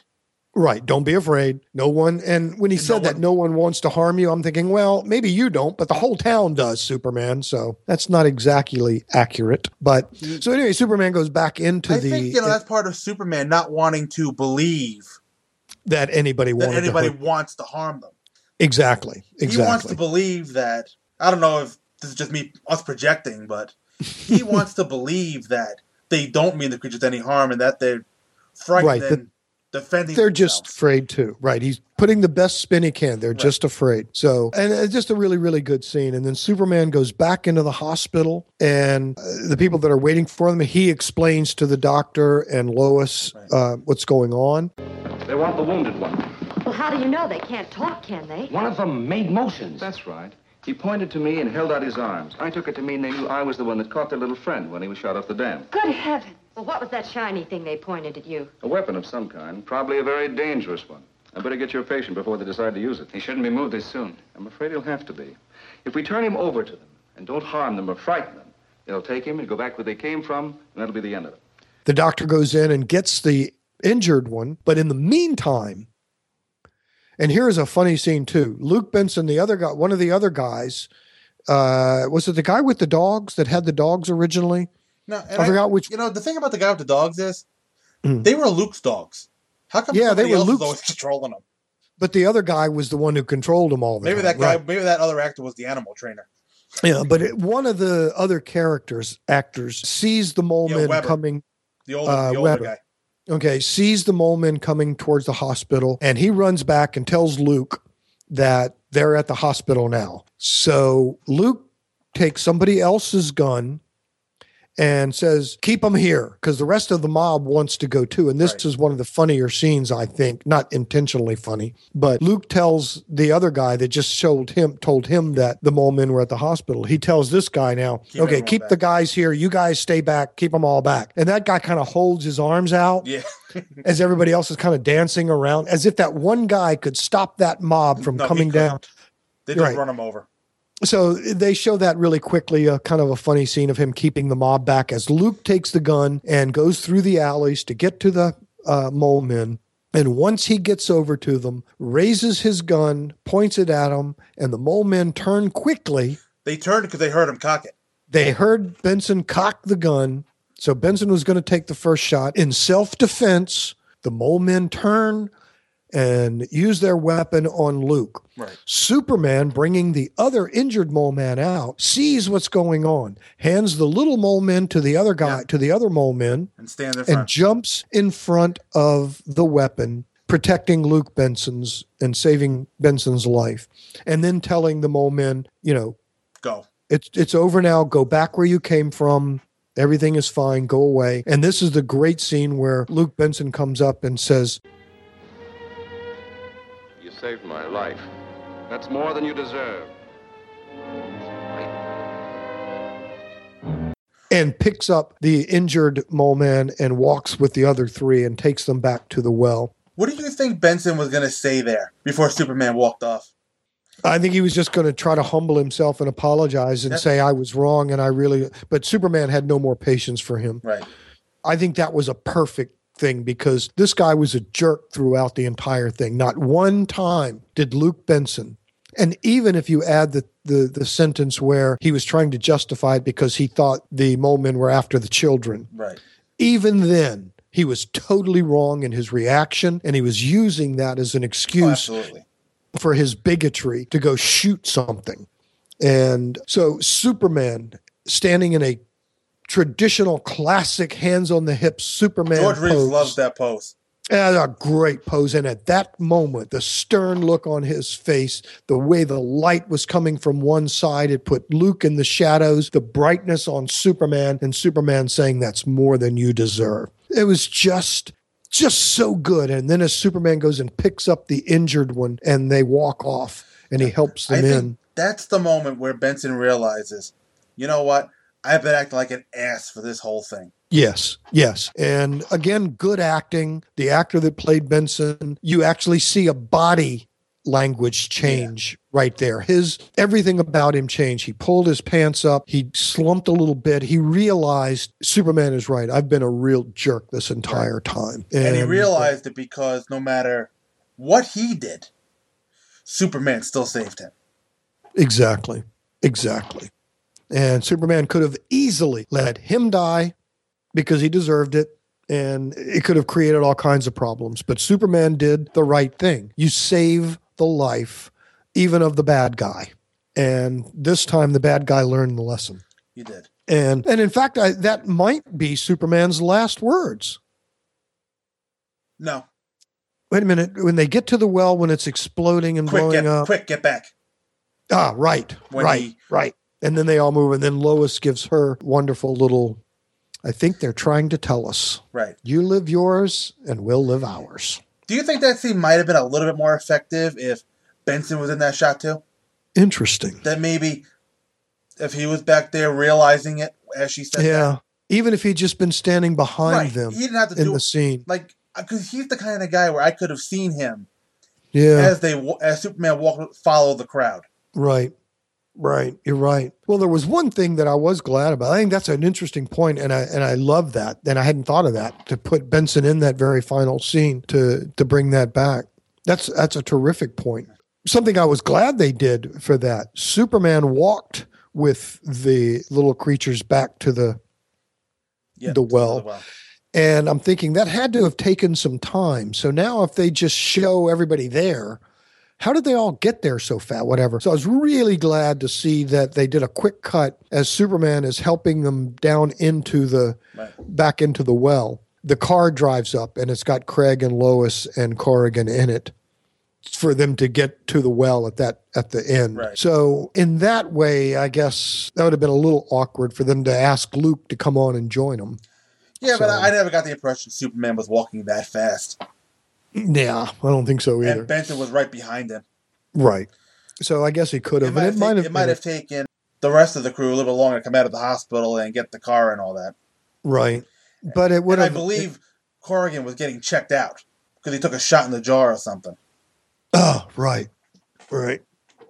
Superman asks him about it right when he shows up. Well, which I believe is the first time. No, the first time was before. I was trying to figure out when the first time Superman talked to Corrigan was, but that was at the girl's window. Yeah, right.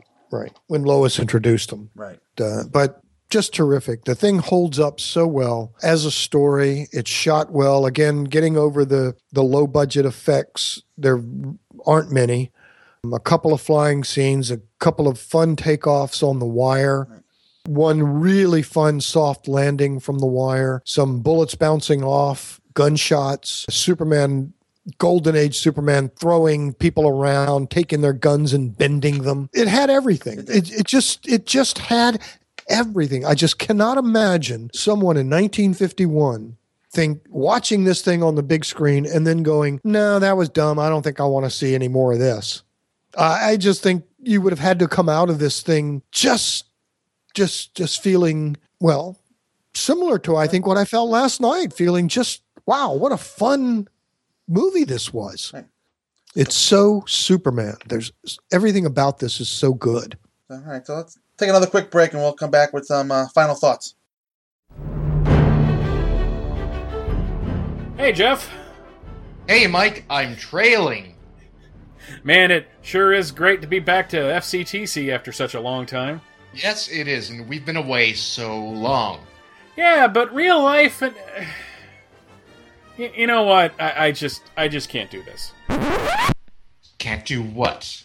We have taken more breaks from this show than my wife has had in her entire life. I mean, we can talk about real life getting in the way. Which it has. But it's just not fair. So we're not going to joke around, and we're going to simply say that for the moment, we're back, and there's a lot of neat stuff to talk about. Like Season 2 of Lois and Clark. And the death of Clark Kent. And the launch of Superman the Man of Tomorrow. And the return of Lex Luthor. And the trial of Superman. And Underworld Unleashed. The show can still be found at the Superman homepage, as well as at the Fortress of Baileytude. And we're still part of the Superman Podcast Network. So From Crisis to Crisis is back. For now. And it will still come out on Thursdays.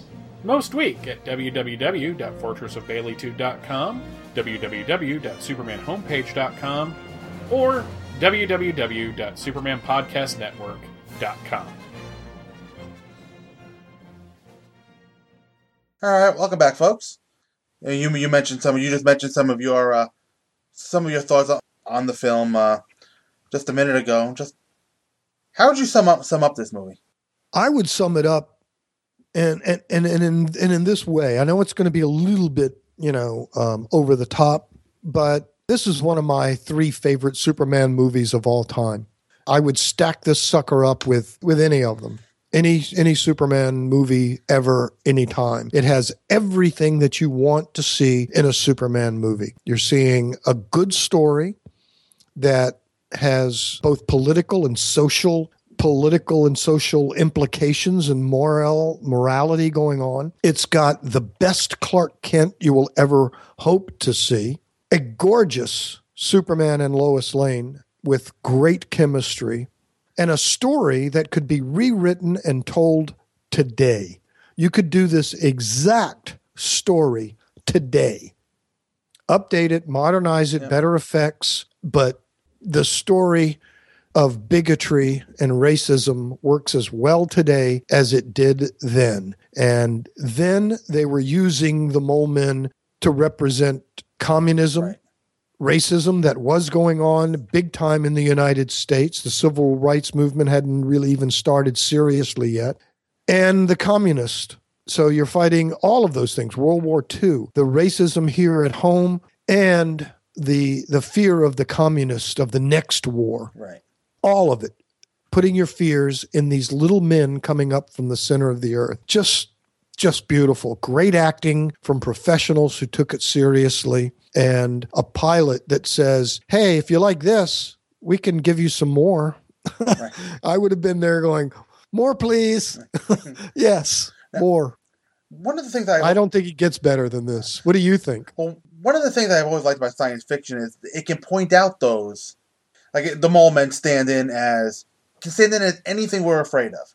Whether it's 1950s, it's communism, or in this case, terrorism. It stands in for anything we're afraid of. Well, I love that this film, which is, doing the math here, 65 years old, is still relevant today.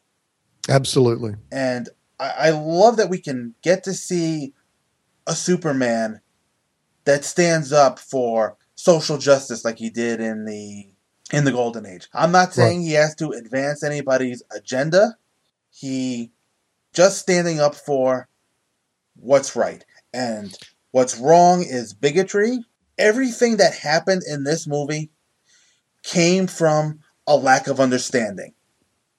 And one of the things we need to work on, and sometimes I really feel as though we're kind of going backwards on this, is that we need to understand each other better. And in all the rhetoric today, it seems like that's getting lost. I agree, 100%. If you were to look at national stuff happening today, and not only in our country, we're seeing it in Australia now with their elections. We saw it last month with the elections that were happening in the UK, for crying out loud. London, for the first time in its history, has elected a Muslim mayor of London. So these things are still happening today. The names have changed.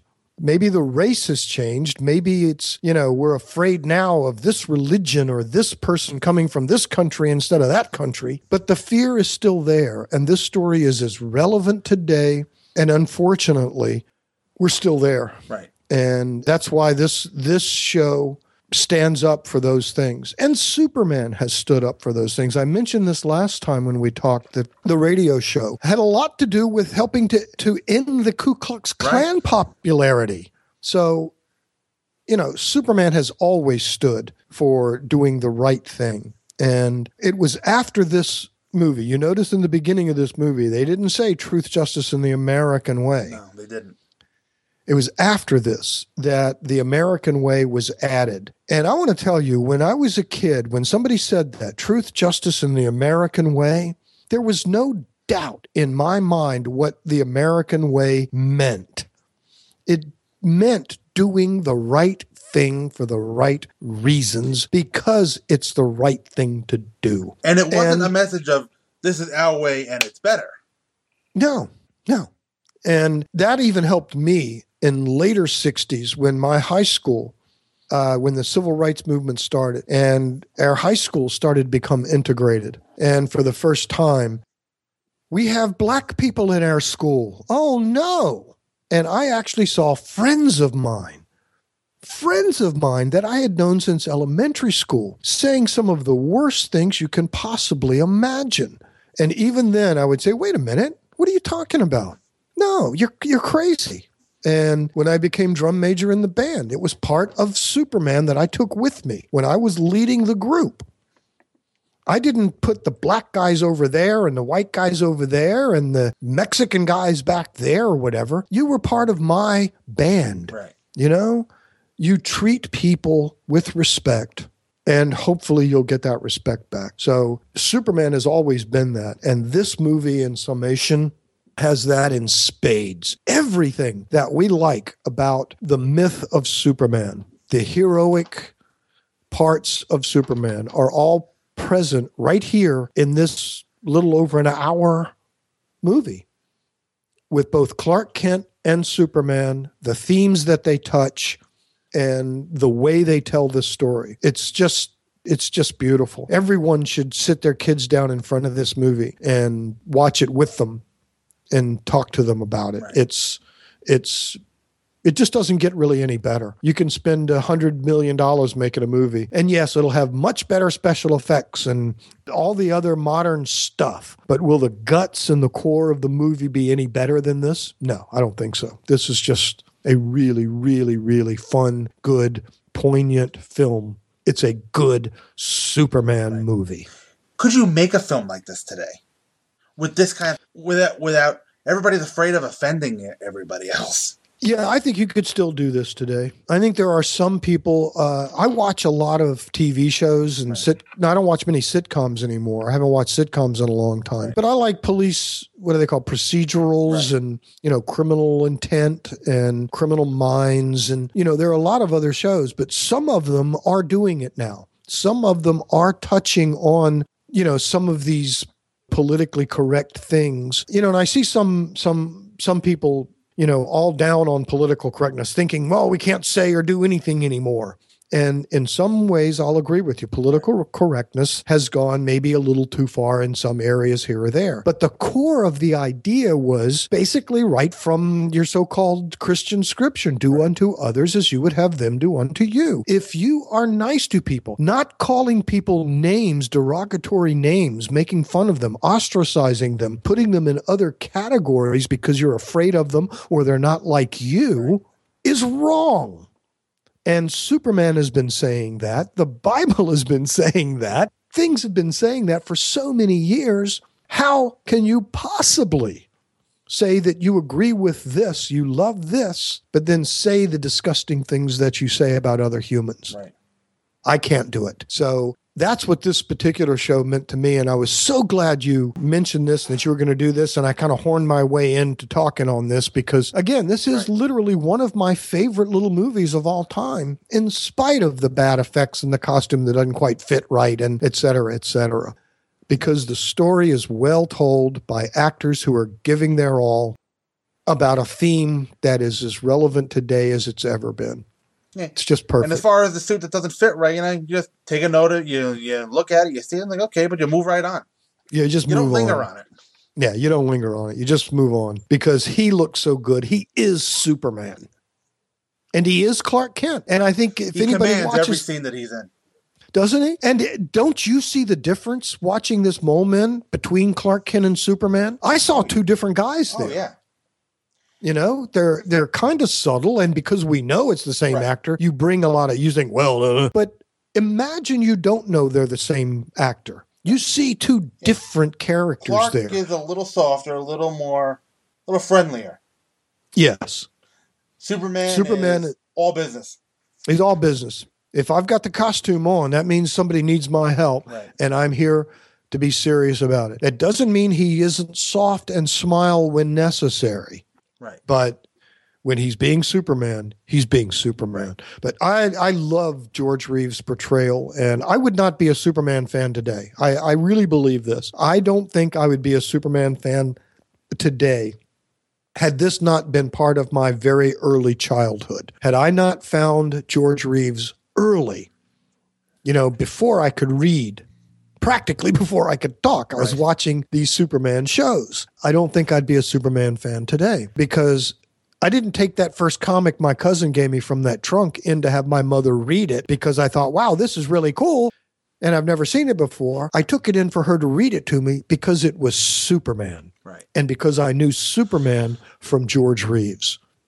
And in those early comics, even Kurt Swan's early work, he would do some profile pictures, drawings, and it looked like George Reeves. And occasionally you'd see in a panel, it looked like George Reeves, and you just get a little tingly and go, ooh, ooh. So I want to thank you for inviting me and letting me horn in on this because I love talking about George Reeves and this series. Well, like I told you, I'm happy you agreed to come on, and you, sir, have an open invitation anytime you want to come on and talk this show. Like I said, I'll be talking about it for the next year. So wonderful. Well, I'm sure I'll be back for a couple of them. Right. All right. So why don't you tell everybody where they can find you on the internet. Well, you can find me at the Superman Forever radio podcast. That's my main podcast. It's at supermanforever.com. That's the easy way, supermanforever.com. I'm also on Facebook, actually, Bob Fisher. I don't have a lot of multiple Facebook things. It's just me. So we have some good conversations there, Superman conversations there on Facebook. So you can find me there. But my Superman podcast is Superman Forever Radio. And I also do the Giant Superman podcast with John M. Wilson. That's a new one. We're doing a monthly look at all of the 80-page giants from the Silver Age, talking about Superman, the Superman 80-page giants. And we're doing those in their chronological indexed order, 1, 2, 3, 4, 5, 6, 7, 8. So we're doing that monthly. How many of those are there? Well, it's going to get weird because there were 8 that happened in the Silver Age. Then they brought them back later in the Bronze or After Age, all the way up to number 11, which was late Bronze Age. So I don't know what John's planning on that. We might just do the Silver Age ones and then go back and maybe switch to the annuals, because there were 2 different types, the 80-page giants and then the 80-page giant annuals. So we're doing the giants, and then we might afterwards go back, because from 1960 to 62 or 63, they did the giants, and then 63 or 62 on, they started doing them as annuals, even though they weren't annual. They came out every 6 months as part of the regular numbering system. So, for example, Superman number 222 is actually an 80-page giant annual. So I don't know how many of those we're going to do, but right now we're going to start and just go until we run out of them, I think. Right. So that's an index type show. So that's a lot of fun, having a lot of fun with that too. But I'm having a lot of fun with all the Superman stuff. You know, there's so much to like about this character. And it's obvious because there's, a dozen or more Superman shows out there just as part of this. Yeah, it's too many. There's a lot of us, and they're all different. Everybody's got a little different take on it, even when we cover the same material. So, because I'm planning on covering some of the George Reeves shows again later this summer, and I know that Mario Benessi on his Up and Away is going to cover some of them. I know that, a lot of us are covering them. It's just stuff that, it's part of the Superman history, and it's a big part of it. I know a lot of younger people came in because of Christopher Reeve or maybe some of the animated stuff. But people my age, and I'm glad to know that even people your age, got to see these as a kid. Yeah. Because when you see these as a kid, I noticed that when I had my 4-year-old niece over, and, she'll sit on my lap and I'll pop these in, and she just won't take her eyes off the screen. She's fixated on these, and particularly the color ones. For her, I think at her age, she really likes the color ones because Jimmy is so much fun. Right. And, she just loves that. I think it's hard to sell a kid nowadays on the black and white ones. It's a little tough. And that's too bad, because if you're cutting out black and white stuff, you're cutting out Young Frankenstein. I mean, I can go down the list of great black and white films. So, but yeah, you can't get much better than these. I love it. So, but anyway, that's where you can find me. I babble a lot. So if you want to hear Bob babble about Superman, check out Superman Forever Radio. I'm there. All right. And you can find me on Facebook. I'm at facebook.com/The Man of Screen Podcast. Probably easier than that is to just search into your search feed, the Man of Screen Podcast. It should bring you right to the show. Feedback is always welcome, manofscreen@gmail.com. The show is also located at the SupermanPodcastNetwork.com. And I even have which I opened last month, the show has a Twitter feed. You can find that at Man of Screencast. But listen, Mike, thank you so much for inviting me to do this. This has just been a blast, and I look forward for us catching up to do some more of these, because George Reeves, it just doesn't get any better. So thanks a bunch. You're welcome, man. Like I said, thanks for coming on. So my pleasure. Next time, I'll be covering the first 2 episodes of the proper run of the series, so to speak. Superman on Earth and The Haunted Lighthouse. So until next time, remember, you live your lives, we'll live ours. Take care, everybody. Don't miss the next thrill-packed episode in the amazing Man of Screen podcast. The Man of Screen podcast is produced by Mike Zumo, and all opinions on the show are those of Mike Zumo and his guests, and no one else. All music and sound clips used in the making of this show are for review purposes only, and no copyright infringement is intended. All trademarks are copyright their original copyright holders. The Man of Screen podcast is a member of the Superman Podcast Network and can be found at www.supermanpodcastnetwork.com. The homepage for the show is manofscreen.podomatic.com, and you can email the show at manofscreen@gmail.com. Thanks for listening.